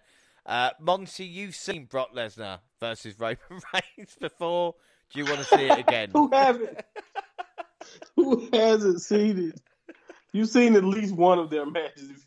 I guaranteed if you've been watching WWE over the last decade. I don't know, man. I definitely don't want to see it.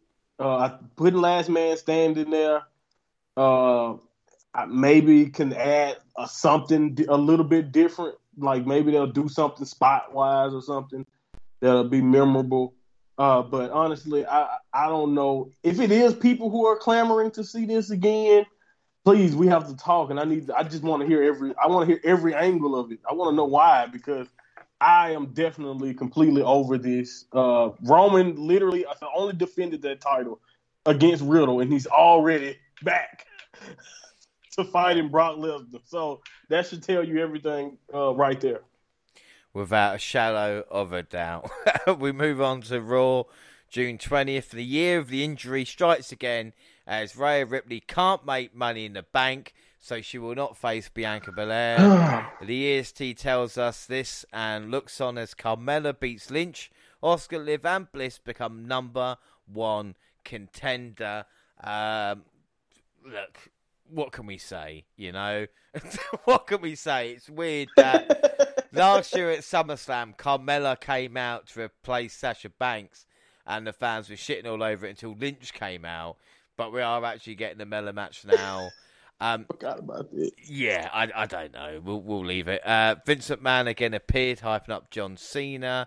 And we talked about earlier about the bad press involved with John Cena and The Rock, because we know about Logan Paul as well. We talk about stuff he's done in the past. After Japan happened, he talked about having Dwayne The Rock Johnson's people contacting him and said, can you remove every picture and video that you've done with him, and also just not talk about it at this moment in time. So Logan Paul saying, The Rock cut ties with me because of this. What people might not know, as The Rock has revealed as well, his mother, Atta, attempted suicide in front of him when he was just 15 by walking into incoming traffic. So I guess The Rock, problems with people joking about suicide, has got this here. Right. Obviously, he's a lot more now because Logan Paul's just been signed with WWE. But, you know, in all seriousness, Monty, with someone like The Rock, you know, who he's got to protect an image to come, you know, to main event WrestleMania with all this going on with Vince McMahon, is it feasible at this moment in time?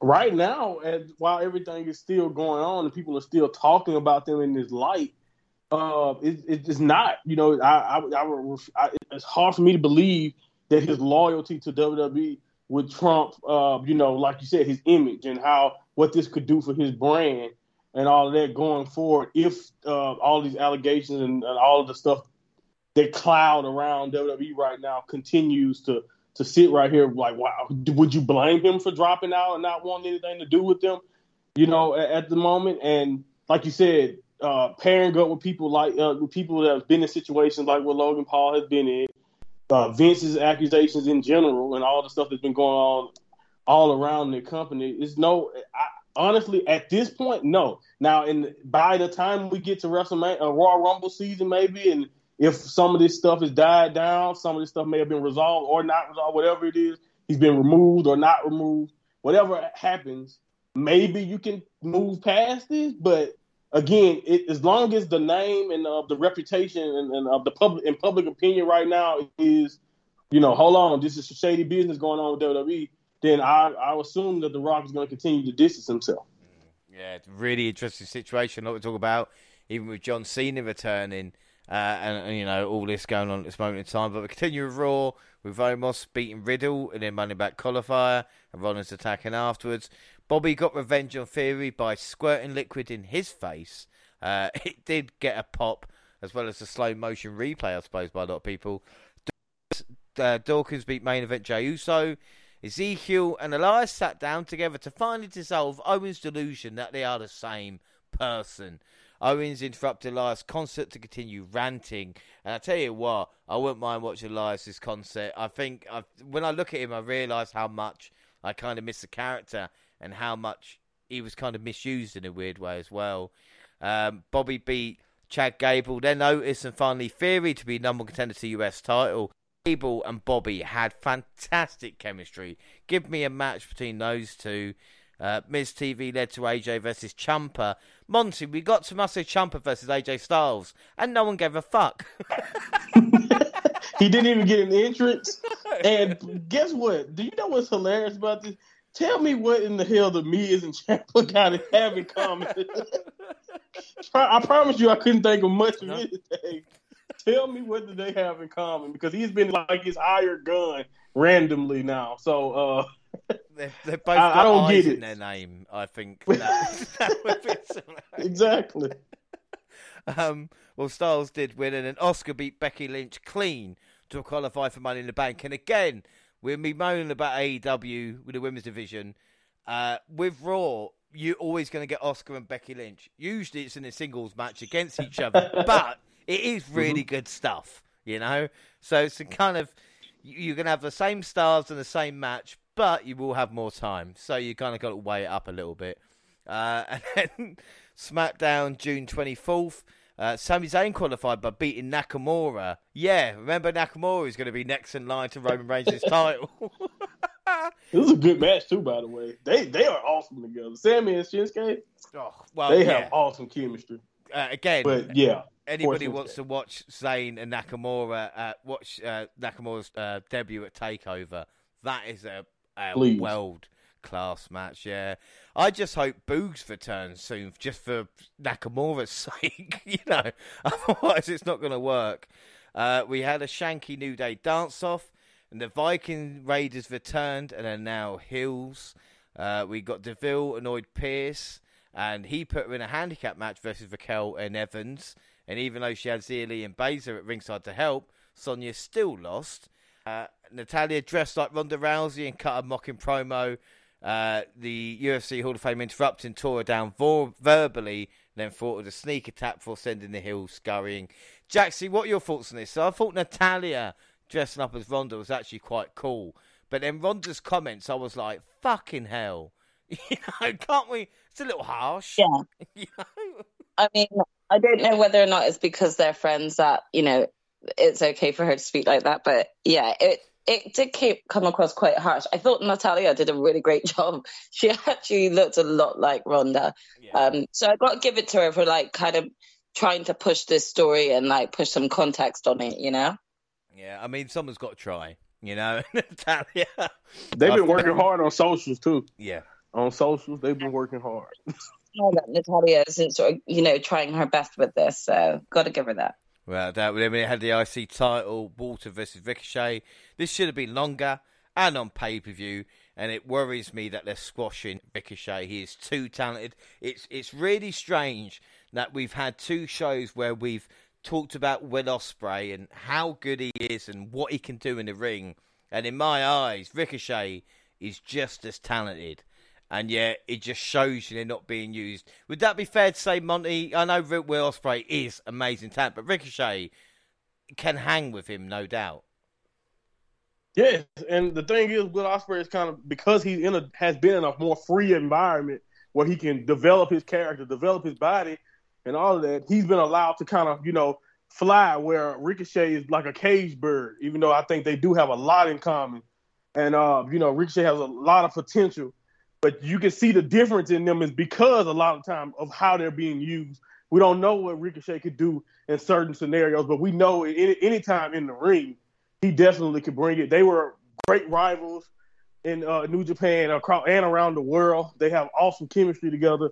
And I think, like you just mentioned, Ricochet has all the potential to be one of the faces of WWE, but they don't see that. And how many times have we seen people with great high-flying or just technical, just wrestling talent, someone who gets it, and WWE don't get them. I mean, it literally, the only person that they've done works well with was Rey Mysterio. And I've always said if exactly Ricochet had the 2002 booking of Rey, he would be a star, because there's no doubt. You know, remember in NXT when he was diving to the outside like a superhero pose? You know, how fucking cool that was, and the stuff that guy could do in the ring. And the other problem is Walter now has no challengers. I mean, who's next in line for the Intercontinental Championship? I mean, Jaxie, who would you have is there? Like Madcap Moss? There's no one, is there? I mean, yeah, I guess like you could go with Madcap Moss, but there's not much choice really in that sense. They've not really been pushing anyone, have they? No, that's just like there was nobody. Los Lotharios. I mean, Lotharios again. Damian Priest, maybe. I'm not sure. Yeah, it's just. I mean, well, don't get me started on Judgment Day, because since Edge left, they've been wrestling a main event. I've seen Balor. Two segments. It's a backstage segment. Get relegated. So why would they do that and like get rid of their most prominent member? What idiots! Honestly, I don't understand. I don't. Yeah, they claim they want to go supernatural, and they supernaturally disappear from television. Like, they have. You're bringing the zombie aspect back in that now. Yeah. Like, oh my god, Right, like because now that she's injured, so it's kind of been relegated to just Damian Priest and Finn. just two guys in black leather Yeah. talking. Yeah. And they're dropping like flies. Yeah. Storyline anyway. We are in trouble, but we did see Sami Zayn interrupt an interview conducted by Caleb Braxton and Paul Heyman, accused him of stirring the pot. He then proceeded to put his foot in his mouth, saying he wouldn't cash in on Roman Reigns, but definitely with Brock Lesnar. And the Death Star from Heyman was brilliant. It's just Heyman and Zayn, just gold here. Tamina filled in for the injured Aliyah. I guess not that many people are upset that Aliyah, or Nymph, as she was known, is injured compared to other stars. But they did battle Shotzi in the Money Back qualifying match, which Shotzi did actually get the win. Pat McAfee challenged Happy Corbin to a match. Sheamus and Drew re-qualified for Money in the Bank by beating the Usos in the main event after being told they weren't. But by beating the champions, don't they get a title opportunity now? Or am I confused? Surely that would be... but I do love Sheamus and Drew as a team, and a great dive by Drew as well. And then the Raw Go Home, June 27th, it was all about Cena. But the first match of the night was a last chance Money in the Bank qualified Battle Royal with a few dozen superstars. Stars from the top of the bottom, like Riddle, Ray, Dominic, Nakamura, Dolph Ziggler, AJ, Ricochet, Ali, Miz, Ciampa, T-Bar, Shanky. Riddle got an entrance, which kind of gave us a clue he would win, considering no one else did. And no Judgment Day either, but, Riddle did get it. The tributes to Cena, well, we got Triple H, Shawn Michaels. Shawn Michaels looked so old.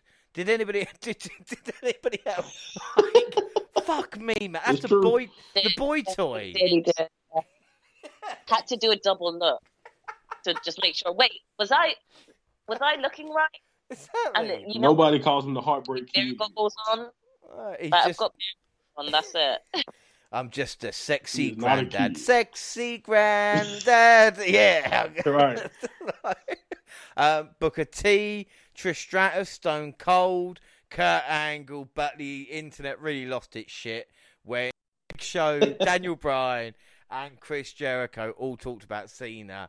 Again, Tony Khan letting this happen. I thought it was really nice. Gina, what did you think of AEW stars appearing on Raw to congratulate Cena, even if it was just video?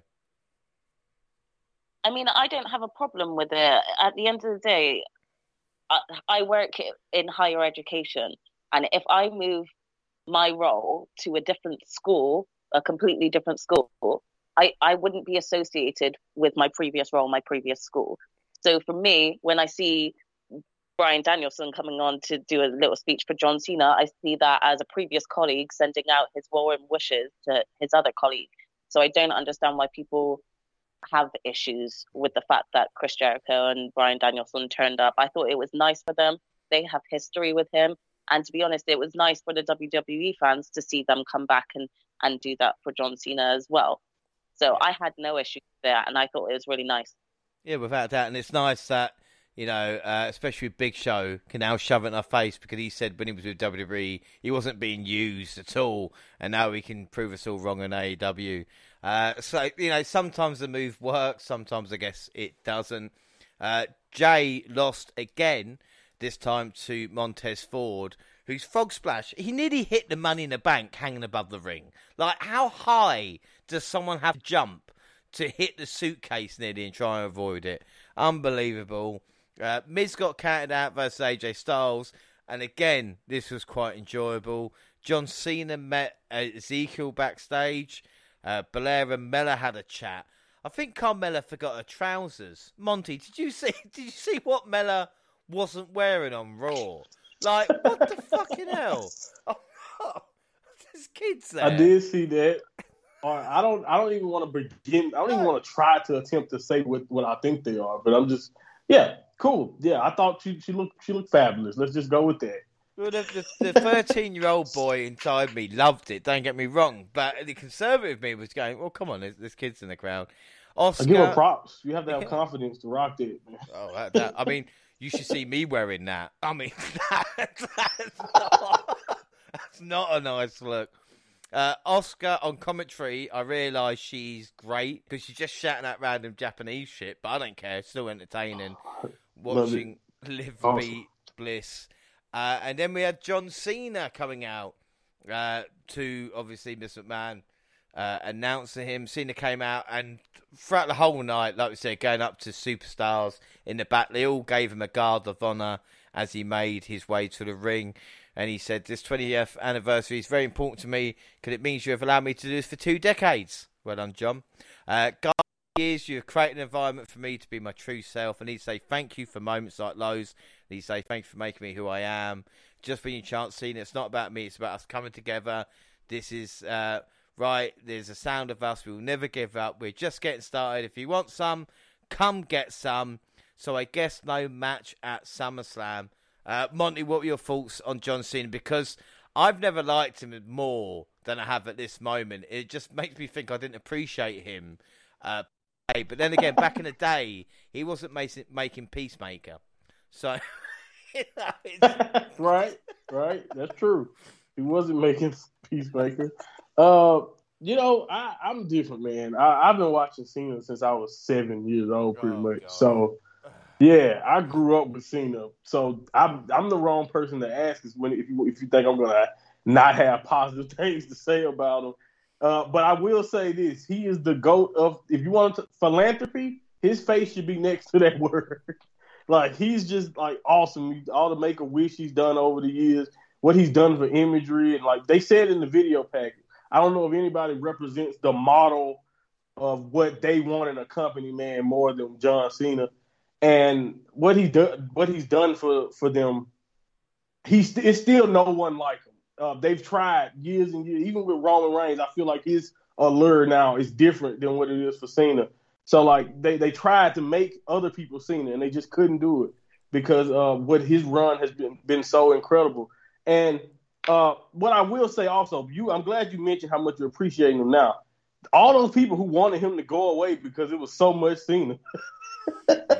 Now, when you think about the product right now, most of those people would love to have Cena on their TV screens weekly again. Yeah. So that's the beautiful thing about it, to watch the contrast of the last few years, man. When you think about the amount of merch, when they said, Cena's number one merch seller, like to keep that company going in some ways, even when you think about the people behind him being the man.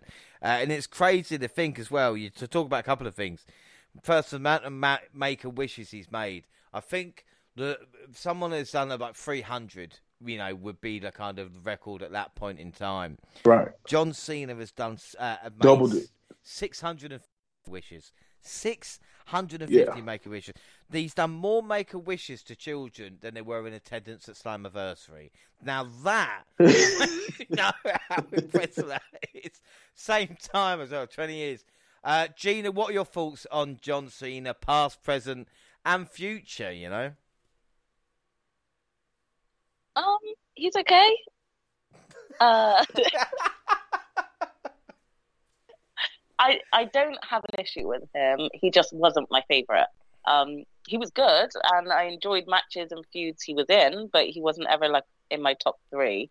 I thought he was good. He set, a tone, and he caved his own career. So fair play to him, and I got respect to him for that. He's just not my favorite wrestler. That's all.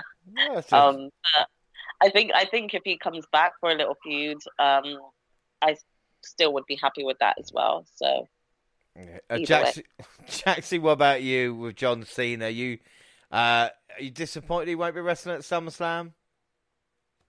I mean, yeah, kind of. I kind of figured they might do something between him and Theory, if I'm truly honest, kind of passing the baton type situation. I can't deny that, John Cena was a very prominent figure, and, it was quite entertaining at times. There were times I felt he was just very pushed in our faces, but you can't deny, the sort of matches that he gave us and sort of how much he did do for the company. So, and again, everything that he's done with Make-A-Wish has just been so incredible. So he deserves like that, his, this sort of appreciation for him, Yeah, and again, I don't want to mention like a Rock with John Cena, but these two guys, from what I've seen in interviews and everything like that, seem like people. Now, if it's an act for both of these guys, then fair play. I've been hoodwinked, but I just see, even in Make-A-Wishes with John Cena going,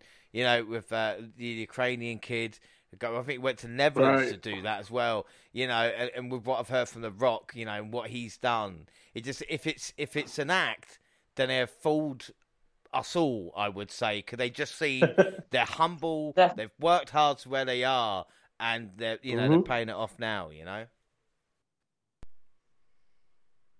Yeah, for real. Amen. Yeah. So we go back to Raw, and Bobby Lashley overcame a 3-on-1 advantage with American Alpha and Austin Theory, and the main event was a 6-women's elimination match for a spot in the Women's Money in the Bank. Zia Lee, Tamina, Doudrop, Becky Lynch, Nikki Ash, and Baszler were given a chance to earn it. Lynch eliminated Zia Lee and Nikki Ash. Doudrop dropped Baszler and Tamina, and Lynch hit a manhandle slam off the top for the win. Well, Becky Lynch was never going to miss out on Money in the Bank. And then SmackDown from last night, the customary promo featuring the men who will compete on Saturday night. But again, only in pro wrestling will you start a show with like 5 guys up a ladder for no fucking reason whatsoever? To see Riddle, Drew, Sheamus, Rollins, and Sammy just on the ladders. It was just so funny. And then I don't like Omos's odds. If he can't climb a ladder for SmackDown, then what the fuck's he going to do for Money in the Bank? It just doesn't make any sense. At least have MVP up there or something. I don't understand. We then had The Miz, Corbin, Moss, and Ezekiel coming out, leading to a good old-fashioned battle royal. Now, I pissed all over the Raw Rampage earlier, but at least I had a fucking reason. This, when Pat asked Michael went, it's for momentum. Who has a battle royal for that? Why are we doing this? Honestly, why? I was so confused. I was like, "Are they going also? So whoever wins the last member?" But I was like, "Hold up, most of these people are in the match already. What's going on?" I didn't understand. And then a drinking game for the next one. Anytime you heard the new vicious Viking Raiders, my God, how many times? Wow, they attacked the New Day. That is the new vicious Viking Raiders attacking the New Day. Jesus Christ! And then they put the new in there also. The funny thing is that I'm watching it. My dad walks in and goes, "Why have those guys got shields?" And I'm like, "It's just their entrance gear. I can't." There's no rhyme or reason. The Vikings. You know what? This really did remind me of the debut of the Bludgeon Brothers, and I was like, "Oh, this is not going to go down well." No. Well, we'll see what happens. At least they had hammers. Yeah, the new. They beat them with shields.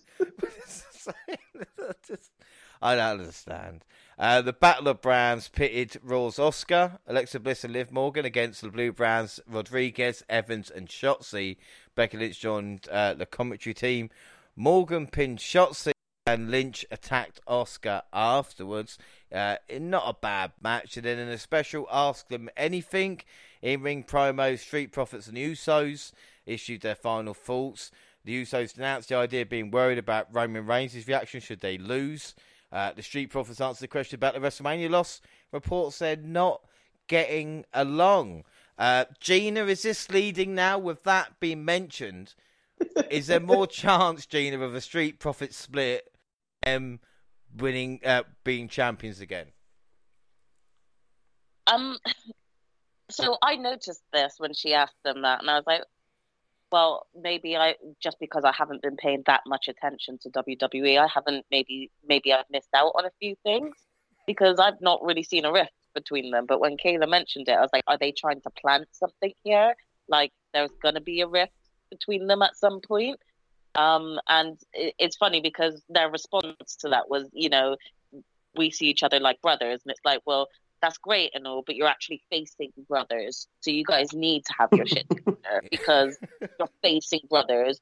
who have no choice but to have their shit together. They're stuck with each other, you know? Yeah. I mean, me and Jaxie have fought numerous times. Being twins, we don't overpower each other. We have the same power, so it's constant back and forth. But 5 minutes later, we're chatting again like nothing happened, you know? So for twins and actual siblings, that bond still is there. So even if we're pissing each other off in our tag match, we're probably still going to try and smash this match because I'd rather win it and then fight the bitch after, you know? And so the Street Profits, if there is a wedge there, then they got to sort their shit out. But I am wondering whether they're going to plant something like that and then act on it so soon. We know how WWE love to drag it out. So I'm wondering whether we won't see anything go on between them at this Money in the Bank match, but maybe in the following weeks. That's what they're going to start building on. I don't know. Yeah, well, there's no doubt Ford is ready. You know, what I've seen of him, the way, you know, he carries himself as well, if he wants to, and it'll be interesting to see what Dawkins does there, sink or swim. But after weeks of teases, Max Dupree finally revealed his maximum male models, and that was the former Mace and Mansoor, or should I say Marseille and Mansoir. That, I mean, to be fair, if anybody can get this over, it's Max Dupree. But it was so similar to Eminem's entrance, it was fucking stupid. But, Jaxie, what do you think of Marseille and Mansoir? I don't know if it's a decent question to ask me that, because, like, so here's the thing about me, right? I, in general, just in my personal life at all, I don't do well with awkward moments. And when I feel awkward, I tend to shy away, and I either have to walk or I, you know, do what I do predominantly, which is hide under the table because I'm cringing too much and I can't deal with it, right? I can't really say that I've got an opinion on this, because I was so awkward and uncomfortable. I had to walk off. I just felt sorry for both of those, because I feel like they deserve a lot better, and I couldn't get over my embarrassment of how I felt for them. They might not have saw it that way, and I hope, you know, if they don't, that, you know, they're enjoying themselves and stuff. I cringed. It wasn't for me. I couldn't deal with it. Do you know what? I'm gonna be this guy. I reckon Max Dupree, if they do start wrestling and don't get dropped within a couple of weeks, he's going to get this over. You know, I just think the stupidity of Marseille and Mansoir could actually work. I might be wrong. Monty, what about you? This is hilarious. I cut my brain off and I just laughed because this was just hilarious. I couldn't stop laughing, looking at it. And the only thing I have to say about what you said, it may get over, but how the hell is any of this modeling going to help them wrestling wise? That's all I have. That's really my only thing. They're not going to wrestle. They're not going to win anything. Hang on. But they will be. But like I said, I feel sorry for you, Jaxie. They have tennis wear next week. Yes. Get excited. Tennis wear. Yeah. Tennis wear. Marseille. Oh, God. Mansoir. It's not going to help them at all in the ring, James. I don't know how they're going to get over. Did it help a Doink being a clown in the ring, you know? Did it help Big Boss Man? You know, did it help anybody? No. But I think, you know, unless they're just fucking with Marseille, and I don't want to bring up, you know, like Kane at this moment in time, especially what the fucking idiot's been saying. But like, is he trying to go for like the record of most different gimmicks before they find successful ones? Because Marseille must think, you're fucking kidding me. Tennis shoes, really? Next week, right? Okay. I mean, Gina, Mansoir. Yeah, Gina, come on, Mansoir. It's got to work. I mean, okay. What I've got to say on the matter is, Mace's hair looks amazing. Marseille. What's it? Marseille. His hair. Whoever styled it did so well, because he looks great. But I still don't know what to make of this. They're either going to completely ruin these guys, or they're going to somehow make it work. I think the former is actually going to happen, but yeah, it's just I still don't really know what to make of it. I'm a little bit embarrassed and cringed for them. I tell you what, what I want, what I need is either a tag match between Pretty Deadly and Marseille or Mansoir, or all four under Max Dupree's management. No. That is money. That would be brilliant.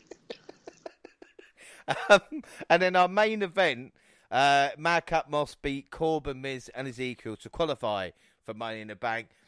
Rumours were Kevin Owens suffered a slight injury. He was going to face Ezekiel on Raw, but now we've given it to Madcap. So not too bad. So all that's left now is to run through the card and give predictions. So if everybody, we're going to get going.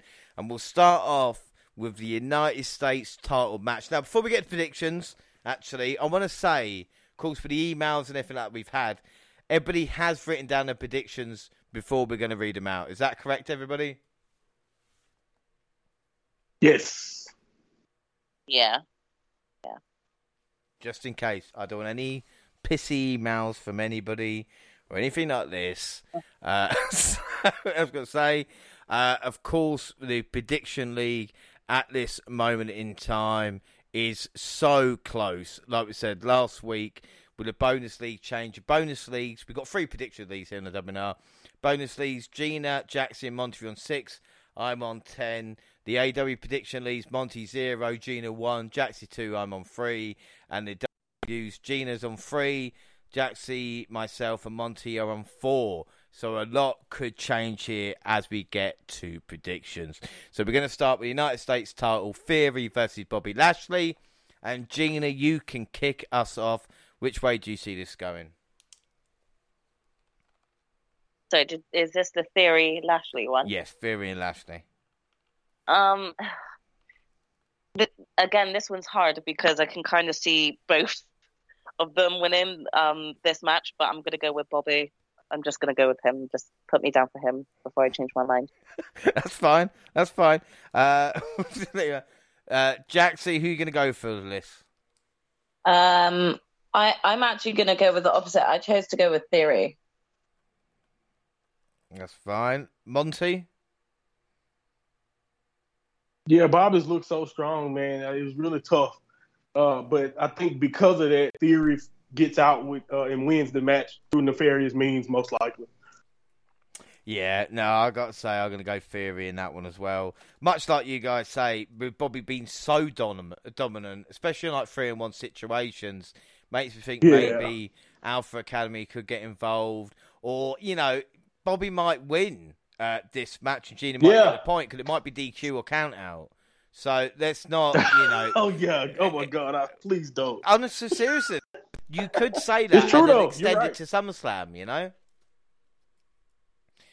You're right. If Theory's not facing Cena now, then where do you go? Yeah, do you carry that on? So I'm going to say Theory, but that is very much up in the air at this moment in time. Mm-hmm. SmackDown Women's title on the line: Ronda Rousey versus Natalya. Jaxie, you can start us off here. I mean, I'm going with Ronda on this. I don't think it. Yeah, I think the storyline, like I said, Natalya has been doing well, to try and draw the viewers' attention. But do I see the belt changing hands? No. Monty, what about you? Yeah, it would be a shock, right? One of the biggest shocks ever if Natty pulled this off. Because, like you said, she's doing all she can to try to legitimize this feud. But the clunky promos, all that aside, we all know that Ronda is the chosen one at the moment. So, yeah, I'm going Ronda Rousey. Yeah, but how fucking cool would it be if Natalya sharpshooting in the middle of the ring us, right? and Ronda did tap? That would shock the world. Honestly, and I look at this and I think this could be a great match. We talk about how many good matches Ronda has had. Natalya's going to try and give everything to Rousey. Will that change prediction? Right. I don't know. Gina, what about you? I mean, yeah, I've got Ronda down for the win, but I will admit that would be totally awesome if Natalia shocked the world and just put in a sharpshooter and won it. I would love that to happen, but I'm still going to go with Ronda for the win. If she did that, one with sharpshooter and then a Gene Snitsky to Ronda's kid, just a real kind of fuck you moment, I mean, honestly, we don't want to see that. That would probably be Natalia's dream, what she dreamt of last night. We'll move on. Unified tag team titles, the Usos versus the Street Profits. Monty, kick us off. Yeah, believe it or not, I actually had to, think over this a little bit because they said a couple of things. It was a couple of things during the build that was highlighted a little bit that made you wonder. Like you guys mentioned on the Go Home show, the rift, possible rift. First I ever heard of it. First I've really seen of it. Really, I mean, maybe it's been teased a little bit, but if it has, I missed it also. So of course, when you mention that, it definitely puts doubts in your head, especially when you're going against the Usos right now, when they seem to be their most united. They're on the run of the biggest and most important run they've ever been on. So all in all, also the other thing they mentioned that Street Profits never had success against the Usos before. So I was like, usually when you say that, maybe you're gonna give the tag team Street Profits, give the Street Profits a big victory here. So it's really all about where we think we're going. Do you think they're gonna split them up, or do you think they're gonna keep them together? But I don't know. It's just hard for me to see the Usos not walking out of here with the titles. I'm sticking with them, even though this was really a tough one for me. Yeah, it is really, really tough. And what's crazy about it as well, it's been a year at the event Money in the Bank 2021 where the Usos beat Dominic and Rey Mysterio to become the champions that they still are now. Right. It's going to be tough. Jaxie, what about you for this one? Sorry, for which one? The Usos versus Profits. Oh, of course, I'm just like, no offense, but I'm just going to go twins all the way, team twins all the way. So Usos for me. Gina, you the same? Yep, ditto, Usos. Yeah, I've got to say the Usos with that one as well. Because even when they're going, it's 325 days. It's like, they're going to get to a year. Like, they're going to do it. SummerSlam will ask the question. But at this moment in time, right, I think it's got to be the Usos. And we're spoiled for choice because, like I said, we've got 3 women's matches on the 6-card pay-per-view. And the Raw Women's titles on the line, Bianca Belair versus Carmella. Gina, what about you? I mean, Bianca Belair, fantastic champion. But Carmella, again, could shock the world tonight. I mean, Carmella could. She is a former champ, and we know she's got it in her to put on a good fight. But do I see her winning this match? No. I've got Bianca down for the win. As much as I do like Carmella and how annoying she is, I think she plays her character well. I don't think it's her who's going to win the belt from Bianca at this moment in time. I think they want Bianca to go on to SummerSlam with the belt. So. Yeah, but Bianca Belair is I think a great shout there. Monty, what about you? Yeah, you mentioned Carmella, is a threat, and she has a chance. But the thing is about this, we can't forget 2 things. She's a replacement, one, so that kind of makes it tough to want to go for her. And also, I cannot forget that just not too long ago, when they brought WWE to Rolling Loud, Bianca was destroying Carmella multiple times before she became champion and all of that not too long ago. Like, I don't forget that. I know it's been a while, but that does not change. She's always owned Carmella. It's really hard for me to think that's going to change here when she's in for Rhea Ripley. So I'm going with Bianca. Yeah, I feel with the predictions tonight, I mean, obviously we did Forbidden Door last weekend, and that was pretty similar. But I think with these ones tonight, you're looking at them, and what worries me with WWE pay-per-view, when you go, they're quite predictable, and you just worry that they're going to go, right, let's get They got to do something, right? Yeah, they're not expecting it tonight. So, Gina Monty, Jaxie, is it Belair again? Or we're all going Bianca? I mean, yeah, as a queen, I don't see that changing anytime soon. No. What I think is going to be interesting, like I said, those first 4 Those first four, all similar. I think the Money in the Bank match is going to change it. So we'll see what happens. So we've got the Women's Money in the Bank match. We've got Asuka, Lacey Evans, Alexa Bliss, Liv Morgan, Raquel Rodriguez, Shotzi, and Becky Lynch. Jaxie, tell me who's going to win the Women's Money in the Bank. Right. Okay. Listen, I'm playing it safe. So I'm going with Becky to win this. Win this one. Okay. Any other reason apart from playing it safe? Because of she's got this whole sort of thing of, I gave away my belt last time and everything like that, and she's just continuously sort of weaving her way into the picture. I could just see sort of them potentially doing something with Becky where she holds on to that case for quite a long while and then will pull an upset and cash in when we least expect it. So I'm playing it safe with this decision. That's perfect. Monty? I'm sorry, James. I'm playing it safe too. Fucking hell. I'm going Becky Lynch, man. I did not want to pick with my heart. Liv Morgan deserves it. It would be great for her, but that's picking with your heart. I just don't. But it's hard for me to believe, especially when they booked the babyface to win the women's one last year, and it ended up being a bad reign. So it's just hard to bet against Becky, especially when she's the only one that has an active storyline really going into it. I know Asuka's kind of involved too, but I don't see her winning it. She just won it recently. Raquel is hard for me to see, even though I can see the potential there. And the only one who's a wild card for me is Alexa Bliss. I think Liv deserves it, but it's hard for me to invest and go there. So, but I just went with Becky. I felt like that's the one that wouldn't burn me. Well, don't forget, Shotzi got pinned on SmackDown. And when you go into Money in the Bank, it's usually a superstar that's losing that might pick things up as well.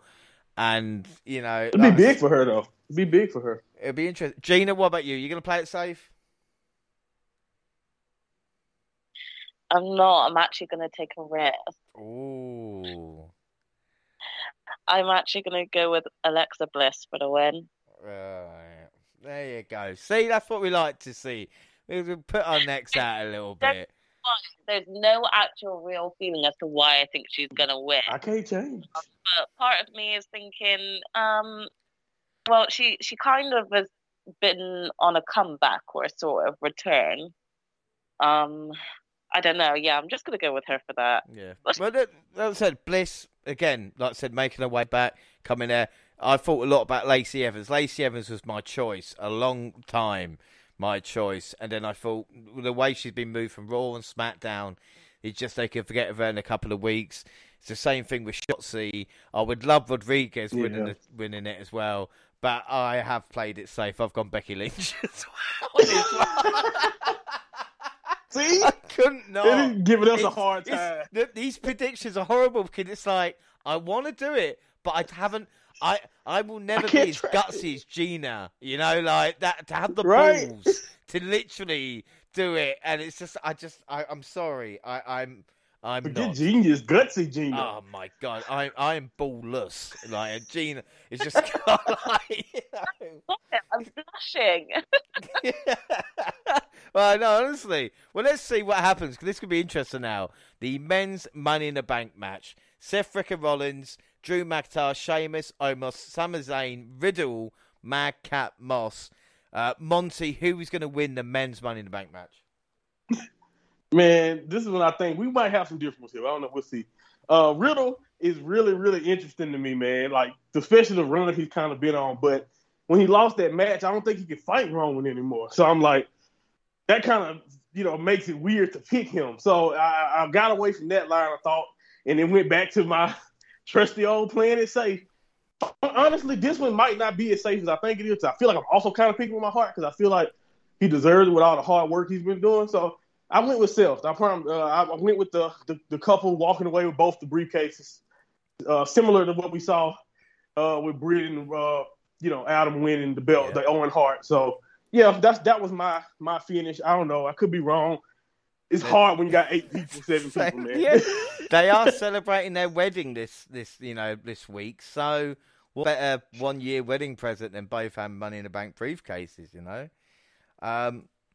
Gina, what about you? Have you taken life?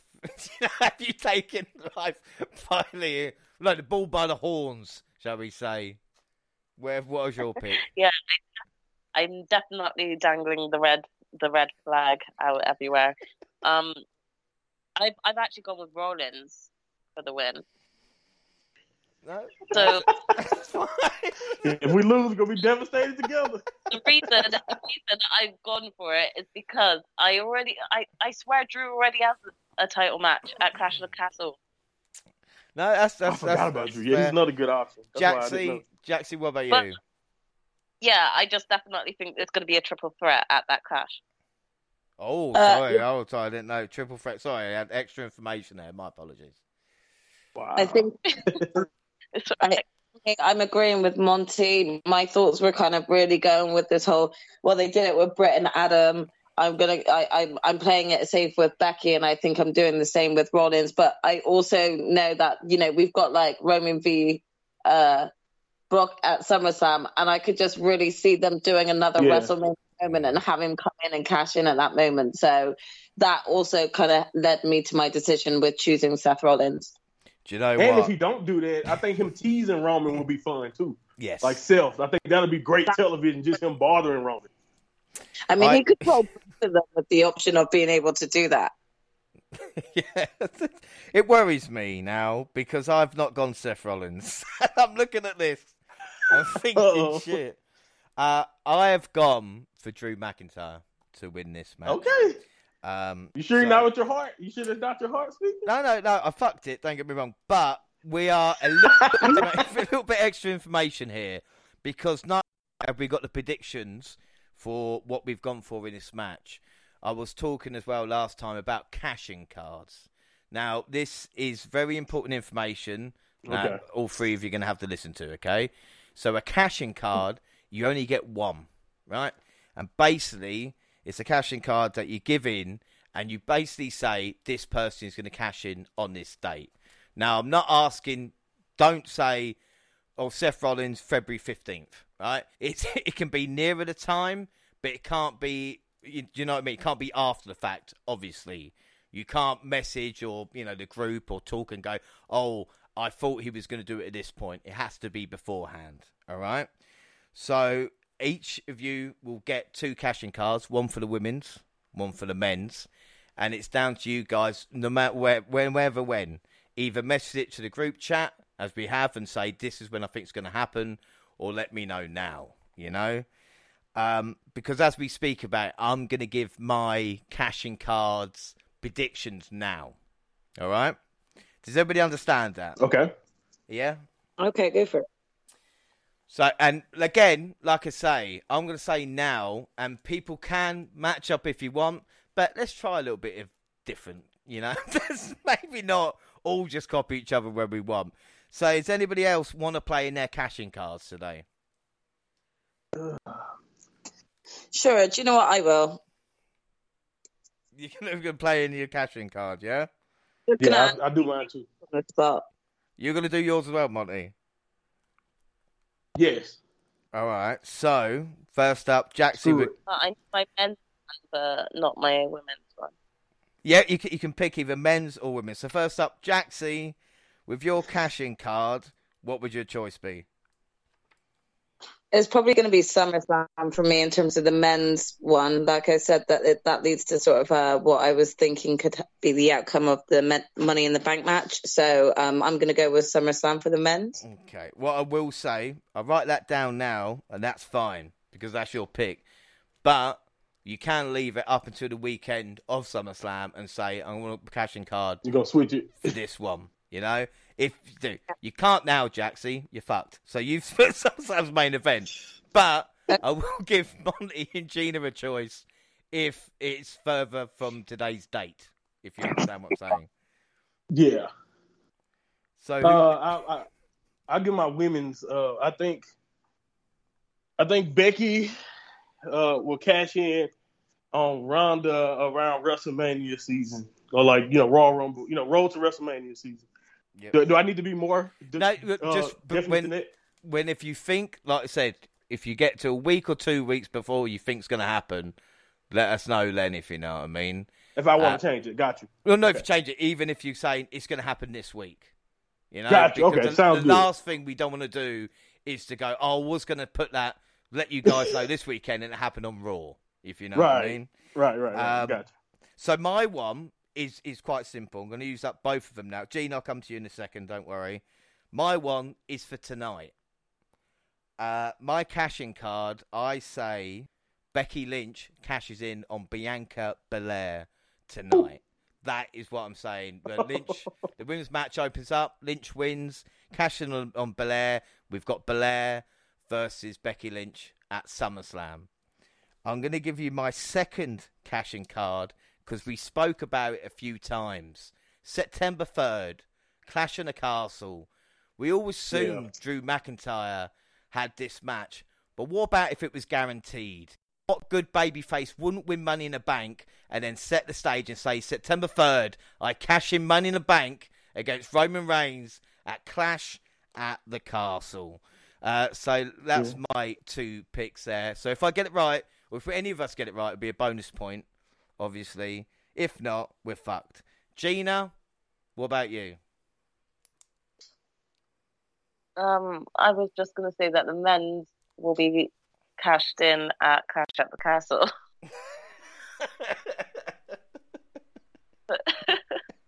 So I'm kind of choosing the same as you, but going the opposite, and I don't think it'll be cashed in until night of Clash at the Castle. So you think Rollins will cash in, making it a triple threat match between Reigns and Drew, yeah? Mm. Perfect. Like we said, we have got to, like I said, we'll give you guys, I mean, that's locked in at the moment, but because it's the first time we're doing it, like I said, just notify the group that when you cash in will happen, and that will be done.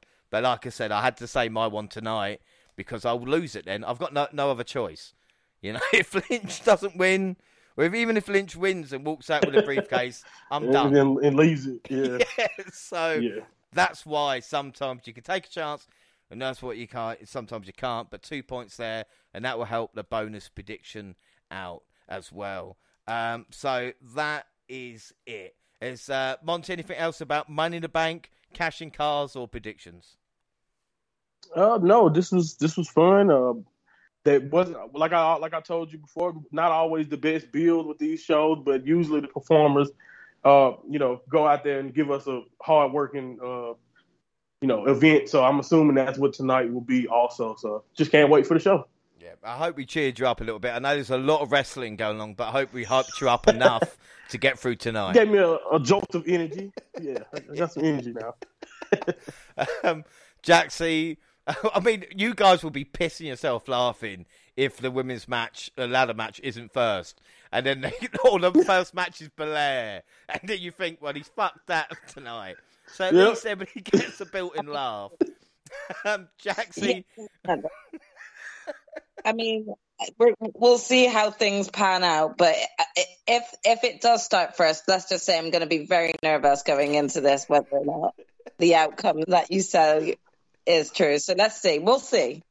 Well, we'll see what happens. But Jaxie, you're looking forward to Money in the Bank, yeah?